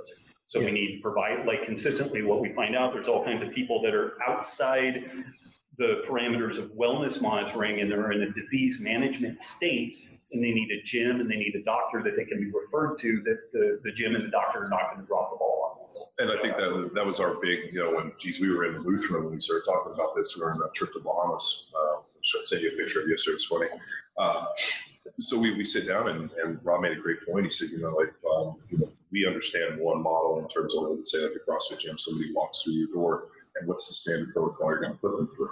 Hey, how are you? Are you a healthy individual? You walk in here, great. Let's go 3, 2, 1. 10 rounds of City and see how you do. And that's really the model we've been taught. But unfortunately, what if a doctor or provider sends this person to you and says, hey, this person has X, Y, and Z wrong, and this is what we're doing with them. We need to introduce them to fitness. to whether or not, you define fitness. I mean, I think I've researched and I found well over 100 definitions of fitness. Every PhD that's ever written anything within the performance health field has actually started with their own definition of fitness. So if anybody tells you that nobody defined fitness, it's crazy. It was defined within it, this idea of, your ability to go out into the world and live your life in a manner that's both, to do what you want, not, confined. So based on that, basically getting people to fitness and helping them evolve into a person that's able, healthy, strong, be able to play with their kids and do all these things and live a long, healthy life. If they have all these, cards stacked against them that Rob's able to kind of assess with all this risk assessment and brings them in and sends them to your gym, that's good information for you to have. And more importantly, do you guys, show of hands, do you feel comfortable working with those individuals? Yeah, you guys do. And it's because why? We teach this idea of like, it's all progression. You bring them in day one, and what do? We assess, right? We put them through a battery of test assessments. You just don't fucking toss them into the fly. I mean, we did. I know Rob did. And back in the day in 2007, 2008, we'd fucking come in, 3, 2, 1, fuck you, let's go. We would torch people. But what happens? I had a guy that had AFib that didn't tell me. I put him on kettlebell swings, and all of a sudden he shows me his watch that has his heart rate monitor, and he's at like a 220, and the guy's 60 years old. And I didn't know if I should like push him outside, shut the door, and run, like hug him. I didn't know what to do. And at that point, I realized that, if somebody walks through your door, I mean, our 3 Ps when we talk about coach responsibility, what is it? Your number one, do no harm. It's the Hippocratic Oath, do no harm. So as individuals, we are in a position, owning a gym, doing this, to do harm if not applied correctly. And so, it would be nice to actually have these people come through your door recommended, whereas you got an email or an information being like, hey, this is what this person, these are the problems they have, and you feel comfortable dealing with them. They're working with this individual for their health and nutrition. This is what we need for them. And, Harry, I keep looking at you, but you're great working with these special populations, bringing people in, day one, what can we do today? I mean, my very first client was 5'6", 310 pounds, had been a terrible overeater, had all these problems. And we bring her in, and day one, her workout looked like banded, face pulls, 5 step-ups on a box, and 25-meter row. I mean, and that's where she started. And she did it 3 times and was literally had to go out in the car and sit with the ACR for 20 minutes. So I mean, how do you scale this thing? And I think it's not always about increasing human performance, but I think that's the stuff we geek out on. It's actually helping people to live the life that that they need to live so that they're healthy people. And, let me throw something in on that. I've been kicking this term around called, or it is the gym as primary care medicine. The doc in the box isn't primary care medicine. The doc in the box is when we have fucked something up and we miss something, or you get hit by a bus, or you get something that you need antibiotics for. But what do we get in the gym?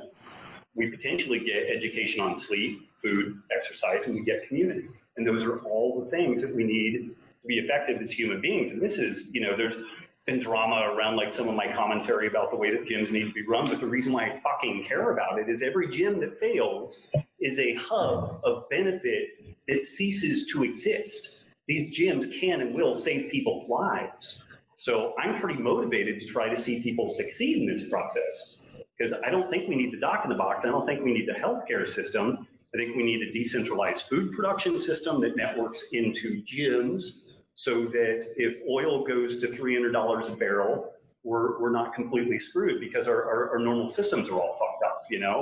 This is a contiguous, decentralized, difficult to destroy system that you guys are basically at the front lines of that. And that's why I'm incredibly passionate about trying to see you guys succeed on the business side, on the nutrition side, on the coaching side, because I think that you will save more lives than any doctor, firefighter, priest, rabbi, or what have you. You guys are going to affect a remarkable number of people. So that's why I'm really passionate about that. We have a responsibility to surround ourselves with people that are better than us. In my case, I have a massage therapist, I have a chiropractor that not only they know my business and my people, but they know my vision and what we strive for. So when I send somebody to get, hey, I kind of have a tweak, and hey, go see this. Well, I have my own chiropractor. I'm like, well, you're missing a whole pie, because you go to my guy assesses you and gives you a protocol, and then he calls us I saw so-and-so, and this is what I need you to do for you. Because I don't have the knowledge base that he has at 25 years experience in your chiropractor. Well, there's a problem we run into, and really what kind of ran me down this road was, obviously playing the NFL, there's a lot of injuries. And every time that we got injured, it was either a pill or surgery. And I'm thinking to myself, there has to be something else. And that actually, you guys can wave and say, Dr. Tom's in the back. My good friend Tom Incledon just walked in. It actually led me to meet Dr. Incledon. And, Tom being like, no, that's all bullshit. And Tom was actually in med school and left to go be a research scientist because he realized that the side of research was where he was going to help athletes, and then just learning what somebody else was regurgitating within a medical book, which was, surgery or a pill, which to me is just like, hey, I'm either going to replace your part or I'm going to put, electrical tape over your check engine light. Had to be, Classic sentence. had to, be this. And Tom is, has such a clinical background of like having worked with people that they were like, I write this person off, they're going to die in a week. And Tom's like, awesome, bring them over, we figure this stuff out. And I'm sure he'll get into it a lot more. But really, it took me down that road. And even at like my darkest moment, where I thought my whole world was coming to an end with a shoulder and a knee, and I called Tom, and he's like, I know this guy. Get him up on this guy. We went and visited Dr. Bueller up in Utah, and I walked out of Dr. Bueller's office, and it was as if somebody gave me my life back. Like I was like, they told me I need a shoulder replacement, knee replacement. I went and I saw Bueller, and Bueller's a real interesting guy. I mean, he's in Tim Ferriss's 4-Hour Body book, and they call him Dr. Two Fingers. Just what he does is a different type of deal. I can't even explain it for those of you who have seen him. And I literally walked out of there, and as I was walking out, the only thing I thought to myself is I could run through that car. I could go back to play today if I had met him years before. And, but I really believe that everything happens in your life for a reason. And even though I wouldn't say I'm a religious person, I'm a spiritual person, I don't believe this stuff's a big. And, you meet people at the right time. And, thank God I didn't meet him earlier, because I would still be playing in the NFL. And then what would I be doing? That's the real question. My poor friend Rob Wolf would be like, John's drooling a lot, this and that. And it's a scary thing for me because, my good friend Kyle Turley, who lives out in Riverside, comes and visits us, and he's got a lot of problems and played as long as I had. And as we sat down and started looking at some of the things that I did versus what he did, he didn't go see a Dr. Tom. He didn't, start eating gluten-free diet because Dr. Tom did his, food analysis and told me I was allergic to gluten, corn, and soy, and a few other things. And I just cut those out of my diet. I remember asking Tom, I'm like, so if I just eat all the green foods and none of the red foods, I'll be fine? He's like, yeah, it's easy. And he gave me a whole list, and I just ate those foods. And then next year I was bigger, stronger, and more jacked. And I called him back. I was like, dude, I dropped like 5-6% body fat. My list was through the roof. And Tom's like, reduce inflammation, buddy. Let's go. And so, it's not that complicated, but I remember talking to guys in the NFL about it and them fighting me. Still to this day.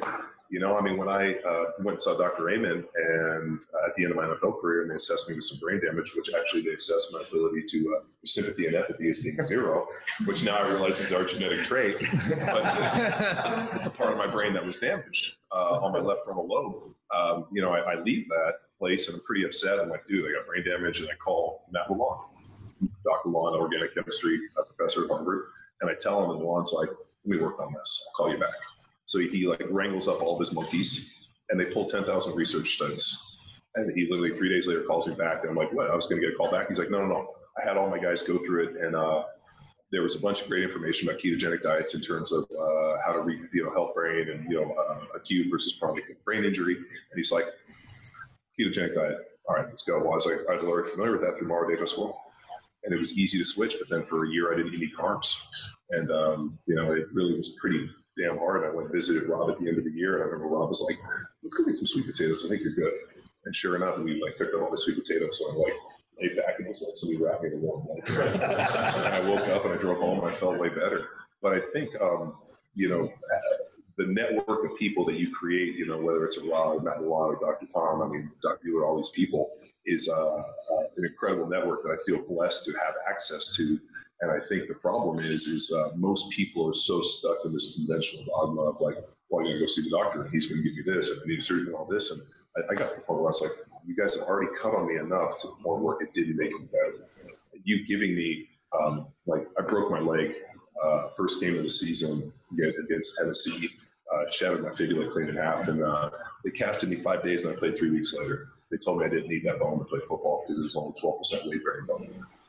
So I'm out there playing on a broken leg, and I can feel it moving with every step. And so the doctor just started giving me more and more painkiller. He's like, "Why don't we just give you something else to pick you up?"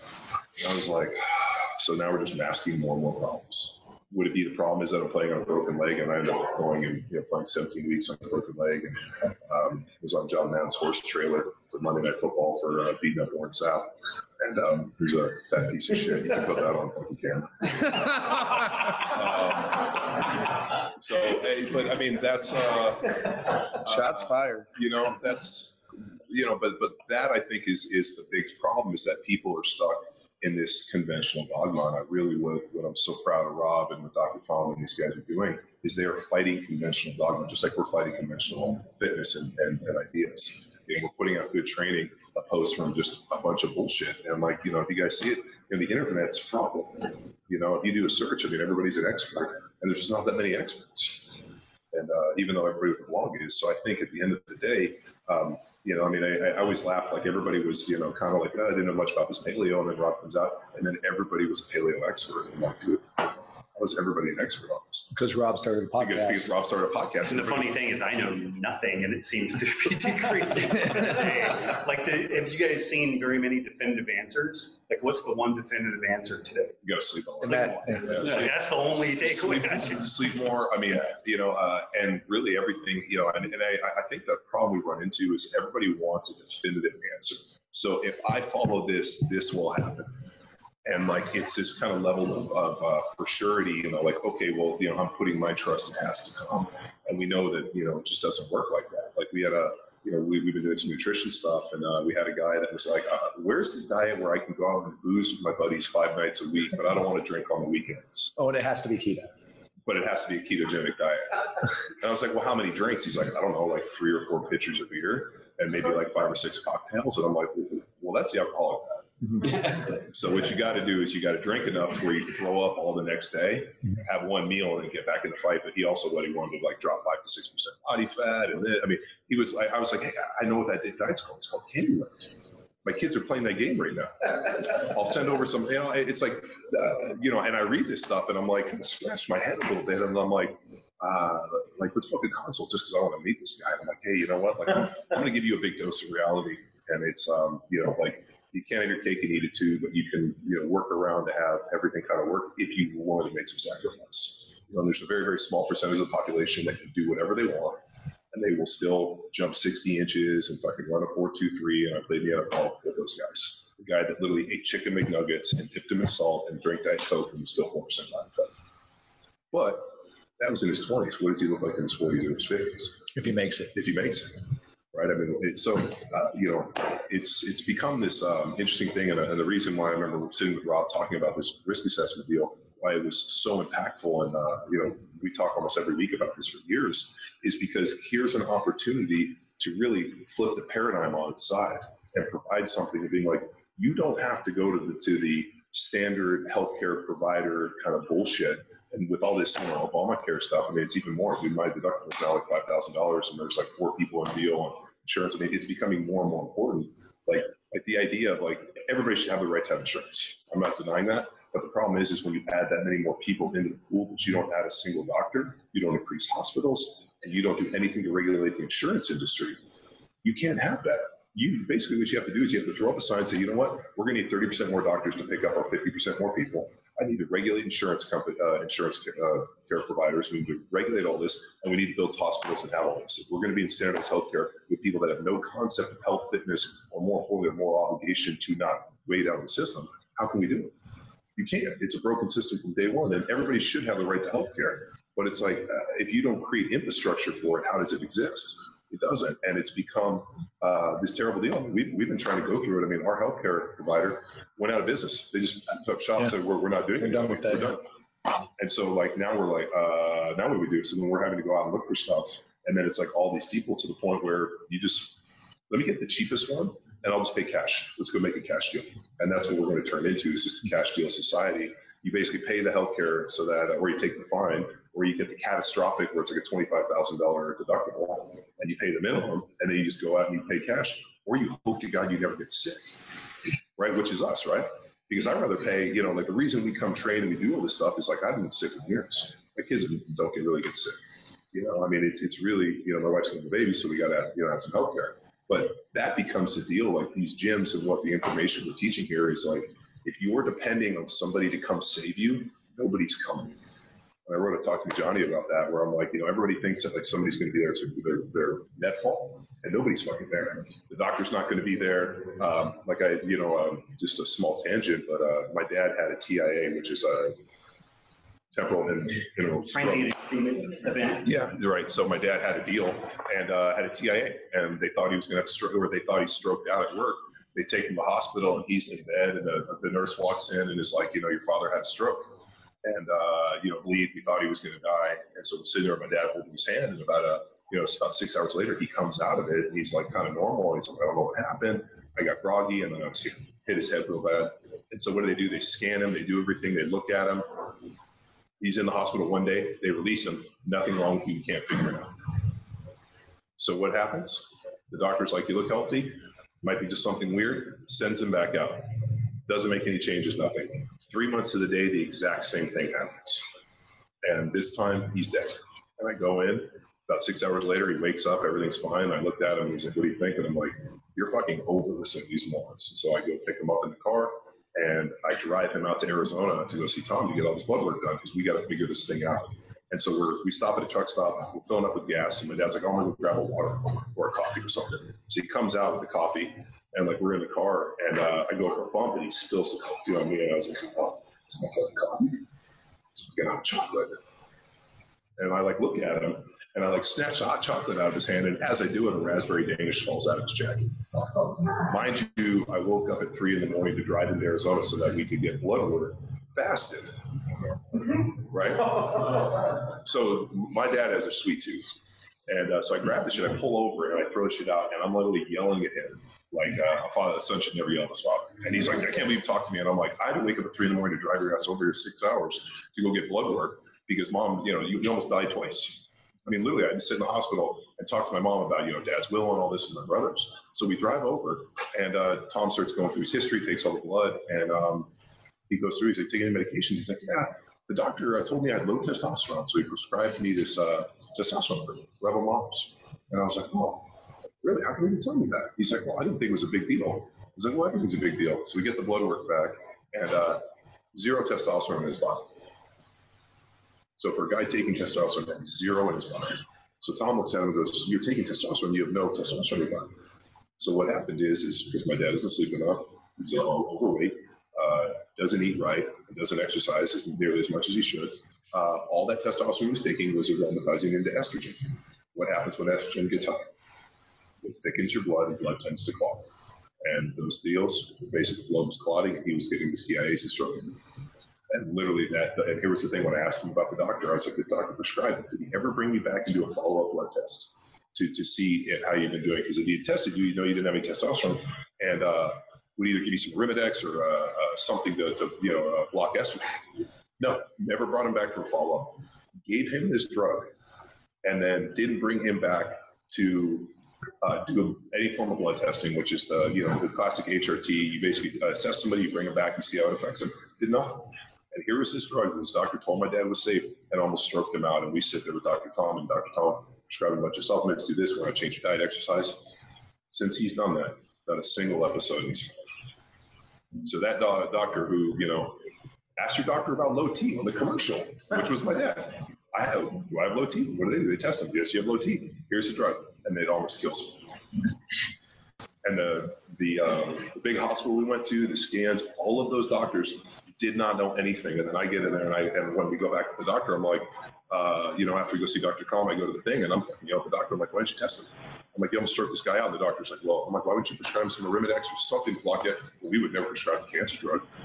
And I'm like, so wait a minute, you're going to prescribe him testosterone, even though he's overweight, and it's going to aromatize, and you wouldn't do anything to block estrogen?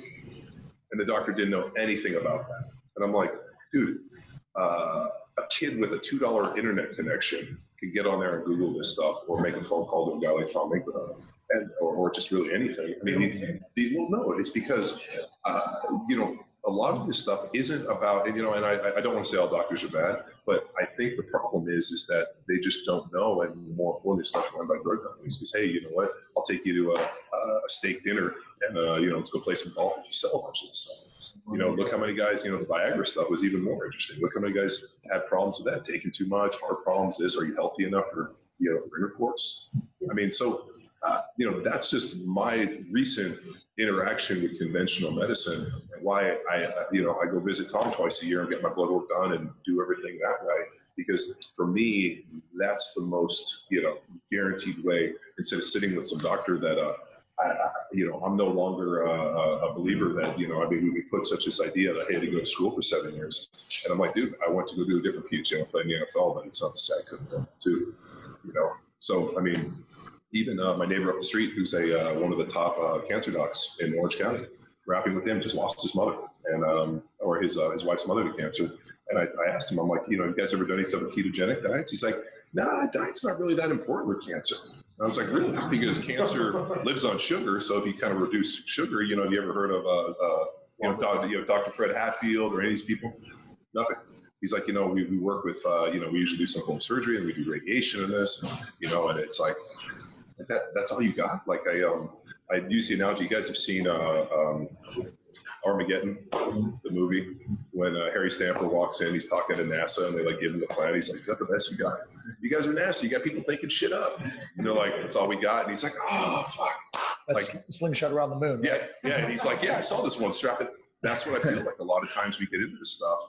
And I think it's because they're stuck within conventional wisdom, whereas, guys like Rob or, Tom or these different people are looking for different solutions. Like I wasn't joking yesterday about Tom. Like there isn't anything that I could ever call Tom about and he's never heard of. And if it is, he'll call me back in 3 days and then we'll figure it out. So, I mean, I remember years ago, 2001, I hit Tom up. I'm like, I have cartilage problems. Like 10 years later, Tom is probably the most knowledgeable person in cartilage regeneration and how to fix cartilage than anybody on the planet through either supplements, stress, all these different things. Well, the problem is you're too busy helping everybody else to worry about yourself. But I mean, I think that's where it comes from. You have to be able, and that's why I think we're stoked for you guys to come here, is because this is your network, this is our network, and bring people in like Rob and Tom and different people to really plug in and see this stuff from ground zero. And Rob's City Zero has become so exciting for me because I don't want anybody to have to be a son to sit there with their dad and gets killed because some doctor prescribed them testosterone. Like, this paradigm is broken. The whole thing is busted, and we're seeing it firsthand. And anybody that's in this insurance deal is seeing it, being like, I don't want to have to go to a doctor if something goes wrong. Like, I don't know what the fuck's gonna happen. Let me share with you guys just really quick. So this pilot study that I told you about was a previous study where they found 35 cops and firefighters at high risk for type 2 diabetes and cardiovascular disease. You can imagine how cops and firefighters probably eat. Not great. And these guys are borderline type 2 diabetic, bad dyslipidemia and everything. They put them on a high carb, low fat, AMA, ADA recommended diet. And you know what happened? They got worse. We have 2 years of data on that. Eventually, they had to just pull it. They're like, these guys are getting worse than the standard cop and firefighter diet. But what's cool is we have 2 years of, hey, we did it the way that you guys recommended that we do it, and these guys got worse. We have all the data points on it.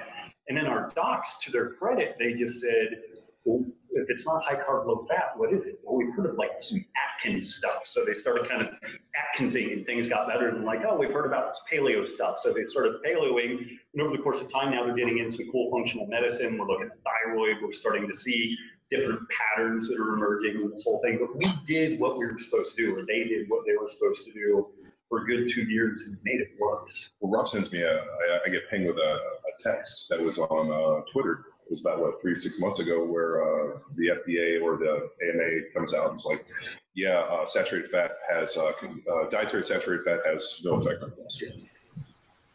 So they literally put that out. Rob forwards it to me, and he's like, wow, how long? I mean, that's huge, because for the last 50 years they've been claiming that dietary saturated fat elevates heart disease, cholesterol, all these problems. We were like, no, it doesn't. And finally they come out, and you know how much play that got? 0. There wasn't a single write-up about it. I mean, all of a sudden somebody produces a study about how meat is bad, and Rob Wolf gets 4,000 pings. He has to like go dig out his glasses. I don't know if you guys remember, Rob used to wear glasses, and my favorite, when you get all fired up, he'd like start pushing his glasses. He's gonna have to go dig up his glasses and fire up his computer. What does he do? And he's like, don't worry, I'm working on this rebuttal. And he has to fight this war every time somebody puts out something that has to do with protein and meat and like having something to do with anything. So Rob has to fight this thing, and he's like, fuck, he's like our white knight cowboy. Like bad guys come to town and they're like, go get Rob Wolf, and he comes with a hat and a 6-gun. What's funny is like a bunch of the biblical stories, I could never wrap my head around it. Like Moses, I was kind of like, okay, so these people just saw a bunch of miracles, and this guy says to him, hey, I'm going to head up in the hills.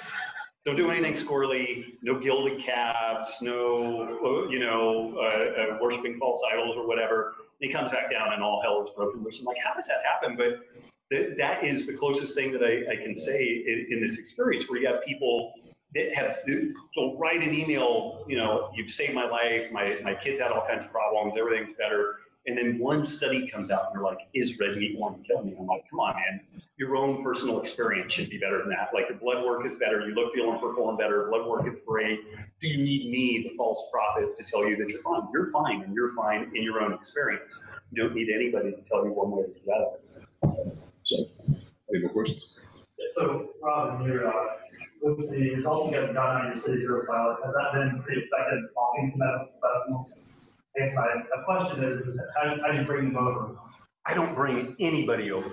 And this is true, like whether it's the interwebs or whatever, there's so much interest in this stuff in general that where we get low-hanging fruit, where somebody's already bought in, then we go to that. And you'll probably never see a standard cold call sales force with us, because we have so much interest and there's so much opportunity within just say like paleo, CrossFit, ancestral health scene. We've got 3 to 5 years of massive work that we could have a network of millions of people. I'll tell you, I usually keep the stuff under my hat.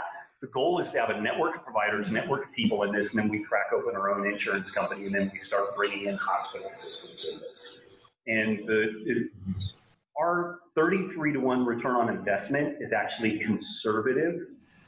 We can prove that because we've done the validation studies to show that if we change blood markers in these ways, the likelihood of heart attack and stroke decrease by this much. But what else do we know if we change insulin levels? What else are we affecting? Cancer, Parkinson's, Alzheimer's, fertility, dementia, on and on and on. So the real return on investment is probably more like 200-to-1, 300-to-1. And I just have this sneaky suspicion that when you apply evolutionary biology to medicine, that we're operating with something that should have always been there, but has never been there. And the interesting thing is all the big powers that be can't pivot on a dime and adopt this. Like, there's all this stuff with like Koch funding this thing and that, so, I mean, the established systems really are not in a amenable position to adopt this. And it's actually kind of sad on one hand, but it's a huge opportunity for us on the other, because as a decentralized kind of pirate ship model, we can go in and just supplant this whole thing. I mean, it's really not that much different than what CrossFit did for fitness. There was a governing body, but really at the end of the day, it was practitioners going out and doing this stuff and doing something that was more effective and more sticky, and it built community and did all this stuff that was really great. And it's kind of like peeing in a pool. You're never going to get it out now. Like it's there forever. That impact has changed forever. So it's a great analogy.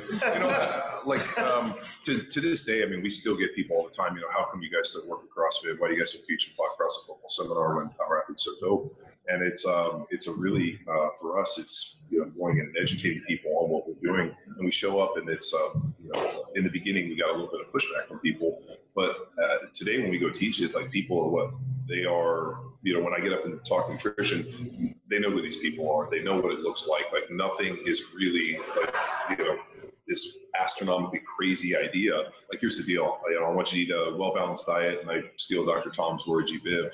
Eat for color. Try to rotate your foods. Don't eat anything. Constantly looking to gather. You go to the grocery store to try to find new things to eat. Have variety. Don't eat the same thing.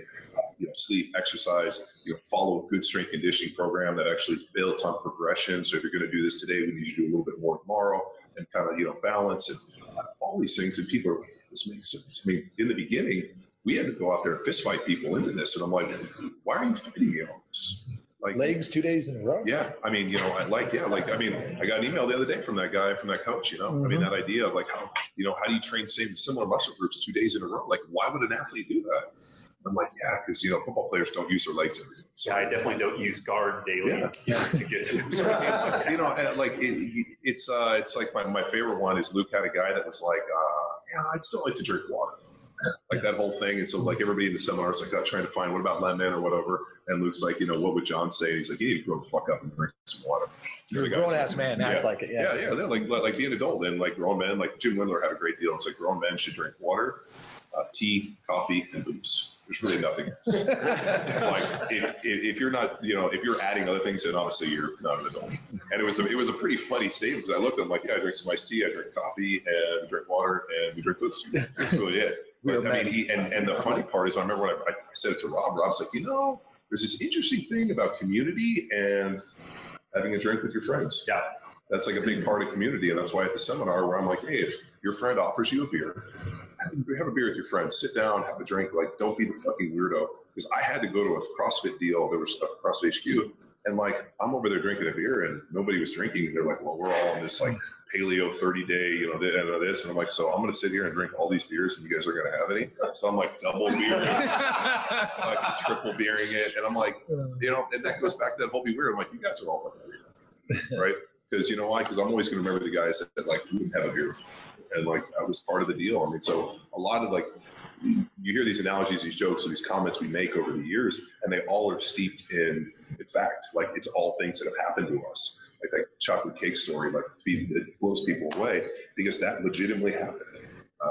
And I think, we do a job of making good light of this stuff. But I mean, at the end of the day, like some of this stuff's tragic, and you have to be able to look at it and be like, man, we got to reprogram this stuff. So I think it's definitely, the good fight. I always feel a little bit like as a literary major, Beowulf, his whole deal was like fight the good fight. And like, that's what I always feel like we're doing every day. And that's why we go teach it, because it's really, a great market of people that, when you think about the people that are involved in this thing, are people that are chasing performance, want to eat real food. They already understand, the idea of actually doing compound movements. And I hate the term of functional movement. It fucking kills me, because everything's a functional movement if you can apply it to a certain function. Is bicep curl functional? Yes. You need a strong brachialis, depending on your stuff. So I mean, this idea of single joint movements are functional, right? Every movement's a functional movement if you have a function for it. So, it's been really, really rewarding, because I mean, obviously I wouldn't have met a lot of you guys if we hadn't been in the CrossFit community. I wouldn't have met any of you guys. I'd still be hanging out with Dr. Tom. Which that's not a bad time, I'm told. Yeah. Rolling frying pans at the, but you know what? It's given me a great opportunity to not only meet you guys, and then, and then you guys seeing it and being like, well, there has to be something more. And I was like, yeah, well, here's our really cool power. That's good information. And it, and it really, I don't know if you guys knew it, but CrossFit Football started because CrossFit asked me to do it. And then I got so many emails, I was responding them, and Rob was like, there's no fucking way you're going to be able to respond to all these emails. You need to like answer one and post it up somewhere so that people can read it. I was like, Talk to Me Johnny blog. That's how it started. And then from Talk to Me Johnny, there was a question that was like, what would CrossFit Football look like without the CrossFit? And I wrote the Power Athlete template and all that programming. And then I started getting all these emails from people being like, can you just program that? And then Luke was like, let's create a Power Athlete website. And so Luke came on board, and I was like, we're fucking in. And that's how it all started. And then that was Power Athlete. So it actually evolved from this idea of like, we were doing this little thing and people needed or wanted so much more information, because what they were doing, like they were doing the programming and they were getting great results. And they were like, well, what's the rest of the stuff? Well, I mean, it's really basic. It's like, you're going to lift heavy weights on a progression, and you're going to do short metabolic conditioning workouts that are somewhere around 7 to 9, 10 minutes, as long as 15 minutes. And you're going to do it with variety, and you kind of like program it, and you're like, wow, when I lift weights and I do short metabolic conditioning stuff, I actually get bigger and stronger. And, the other one, somebody once yelled at me in a drunken state, you ruined CrossFit. Because I actually put a periodized strength conditioning template, strength training template, mixed with metabolic conditioning. So before me, there was only one workout a day, and strength rotated in Verity, and strength was just another element of fitness. And what I said is strength is the platform on which everything is built. So therefore, we prioritize strength, and you add in and you layer in metabolic conditioning and conditioning as needed, as long as it doesn't deviate from the goal of being strong. And that was a huge but. And then I ruined CrossFit. And then what happened? All 12,000 CrossFit gyms have what? Periodized strength program within their CrossFit. Maybe less than 5% of them actually follow a randomized strength program. So what happened? The market decided what people really wanted to be strong. People wanted to be powerful more than they wanted to be elite. Even though elite's excellent. But people want to be some big strong motherfuckers that kick in the wall. Without a bench press. Yeah. and you know, which is weird. People show up to the box and they're like, oh, bench press today? Yeah. Well, the single best accessory work for your overhead press is your close grip bench press. I mean, you know, like strong triceps you want to watch. I mean, everybody's press is stuck. I love this. Or handstand push-ups. My press has not gone up in 6 years. All right. So you know what the definition of insanity is? Doing the same thing over again, expecting a different response.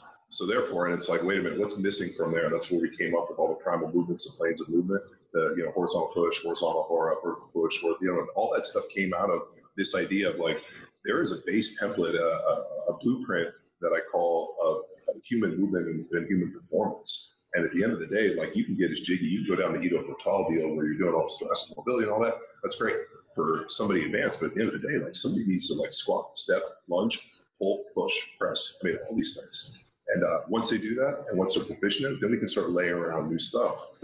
And it's really like doesn't seem complicated to me. But when we talk about this, or when people talk to me about their programming, I'm like, I'm taking crazy pills. It's like the dude, we did a nutrition talk, and the guy, his main diet was a chocolate milkshake that he was making with raw cocoa, 7 raw eggs, and a little bit of raw milk. And he was like mixing it up and drinking this thing 4 to 7 times a day. And that was his diet.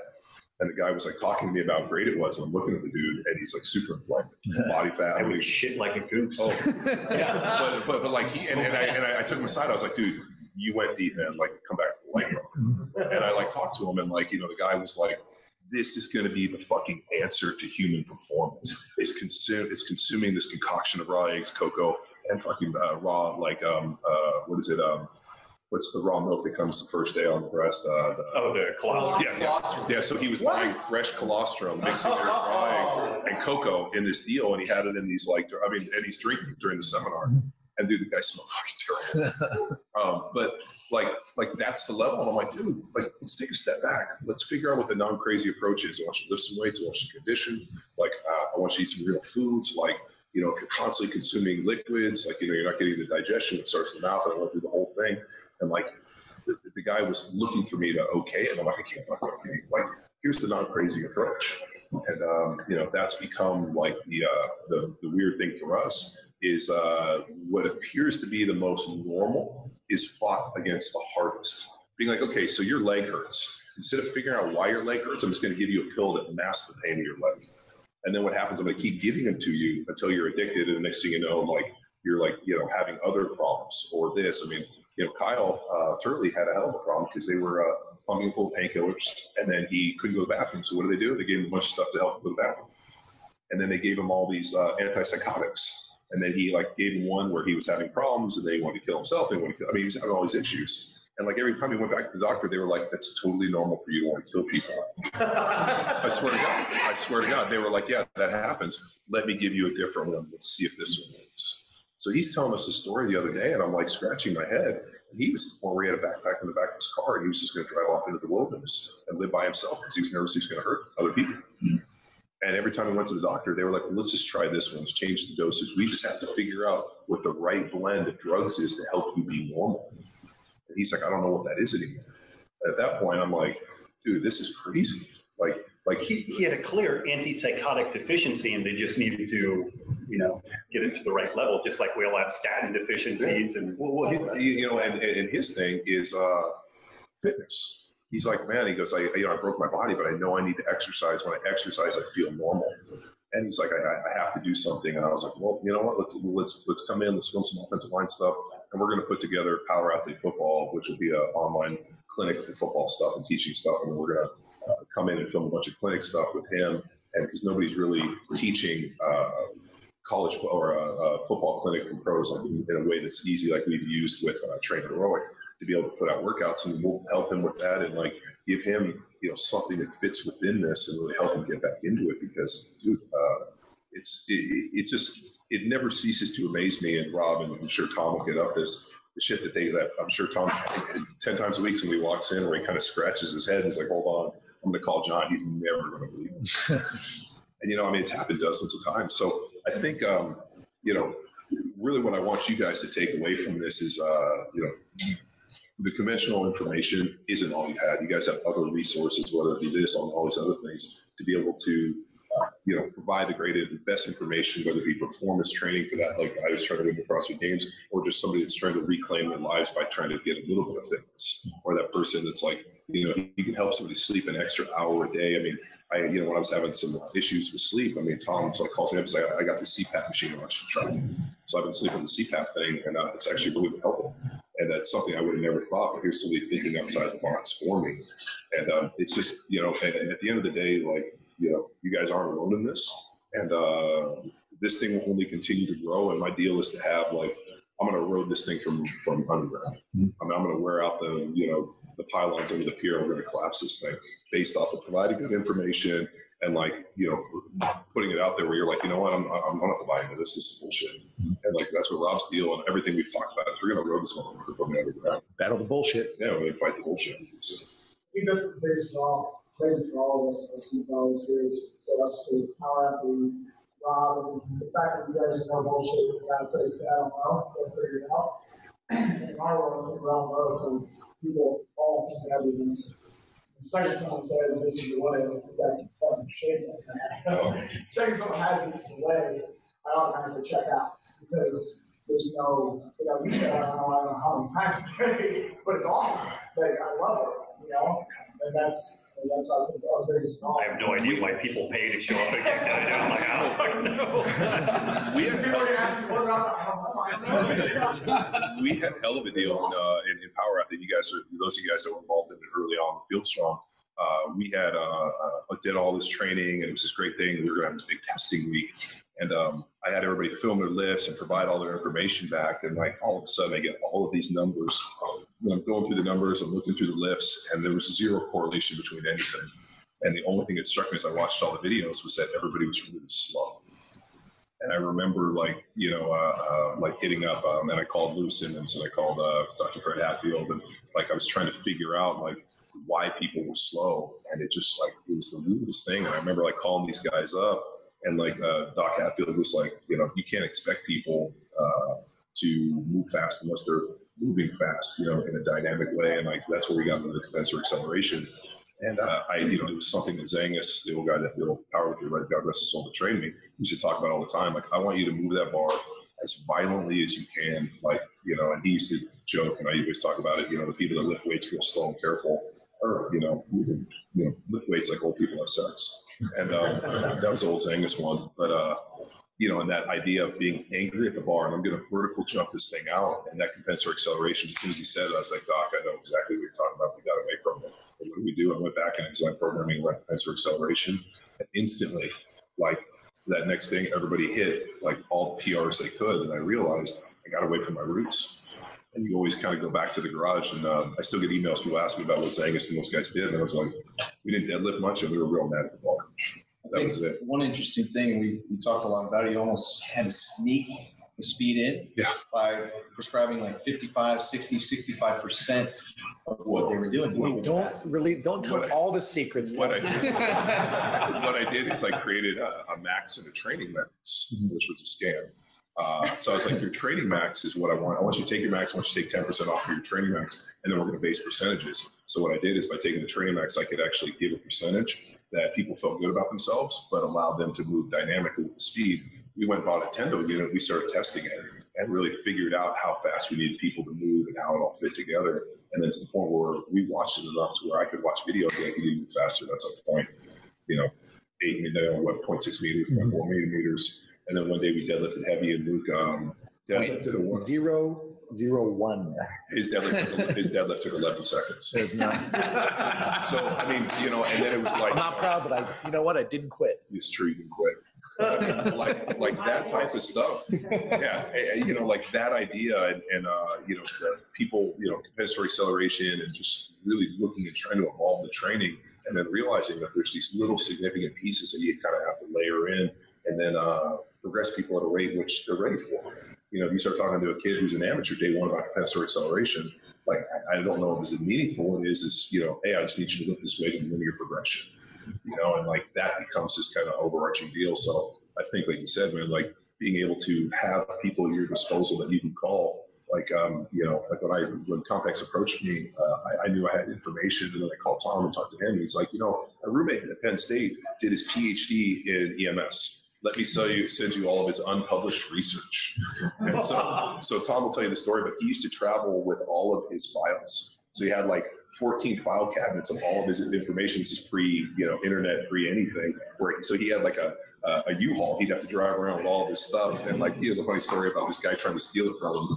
But he like sends me, because he had some guys scan it, and I get all this unpublished research about it, like leg angle, like it's more advantageous to be at 60 degrees, 75, 90, how it all fits, you know, pieces, how to use, you know, if you do it, you're going to boost, you know. So it completely was all this great information. I was like, all right, let's test it. I mean, we did right into the program, we test it, and I get all these great results back.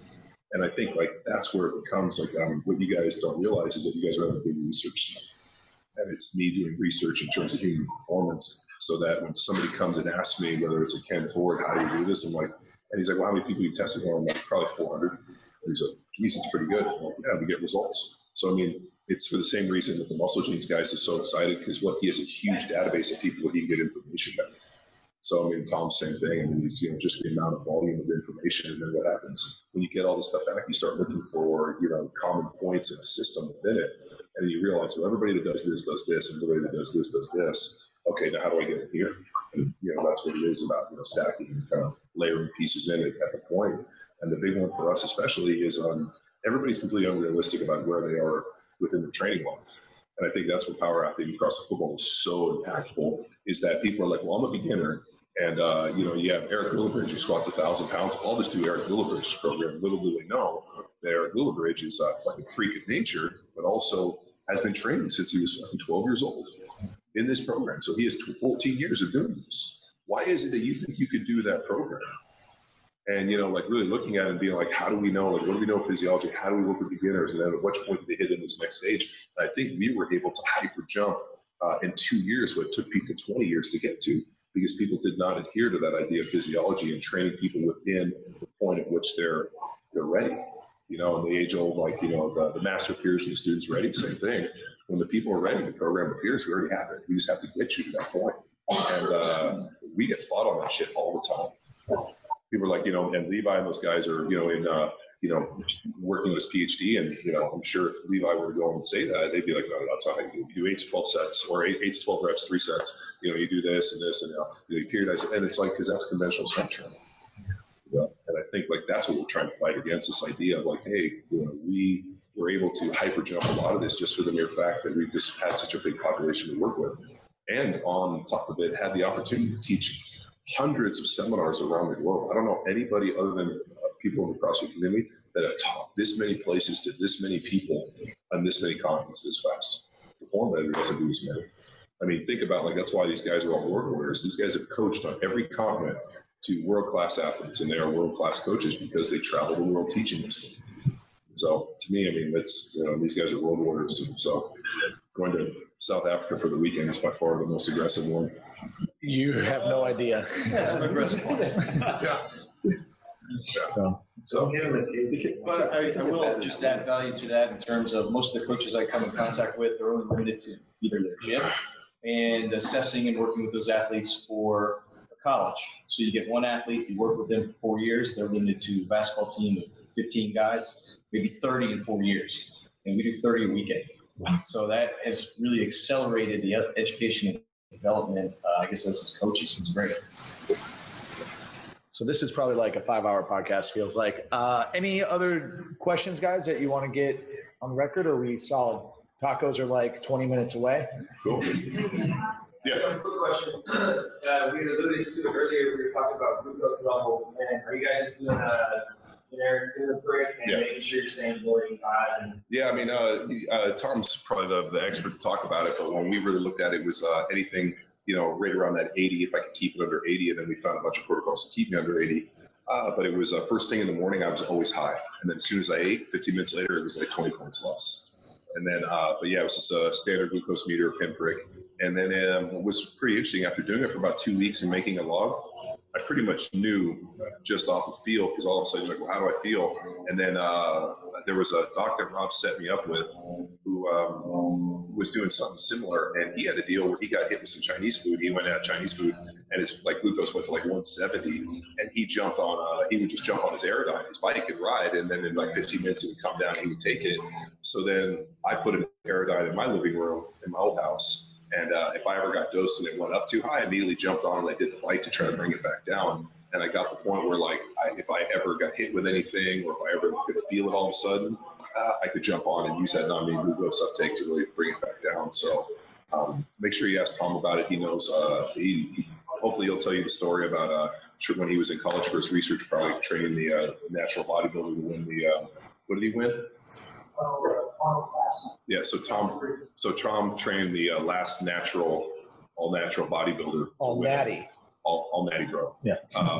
For a pro contest. And then, so Tom, I love the story, but I'll tell you a little bit. So he goes through his whole deal. They do some amazing research project. And so he thinks he's like the pinnacle, and he's with them, hand up. And then the guy's dad walks up, and the dude's dad has 20-inch calves and a bim in his bicep. And the dude's and his uncle, right? So Tom was so excited, and he sees the dad and the uncle walk up, who he probably could have gotten in shape to win the bodybuilding show in 2 weeks. And he's like, it's fucking genetics. So it's one of my favorite stories for Tom, but hopefully he'll tell it to you. So. All right, well, let's wrap it up, and then we'll do a little break, and then we'll have some food. So that's good stuff. Thank you. Thanks, guys. Thanks for having me. Drive on.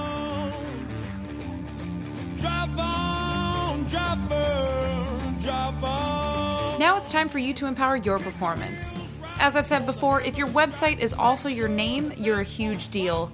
Head over to robwolf.com, that's ROBB wolf.com for more information, including his book, The Paleo Solution.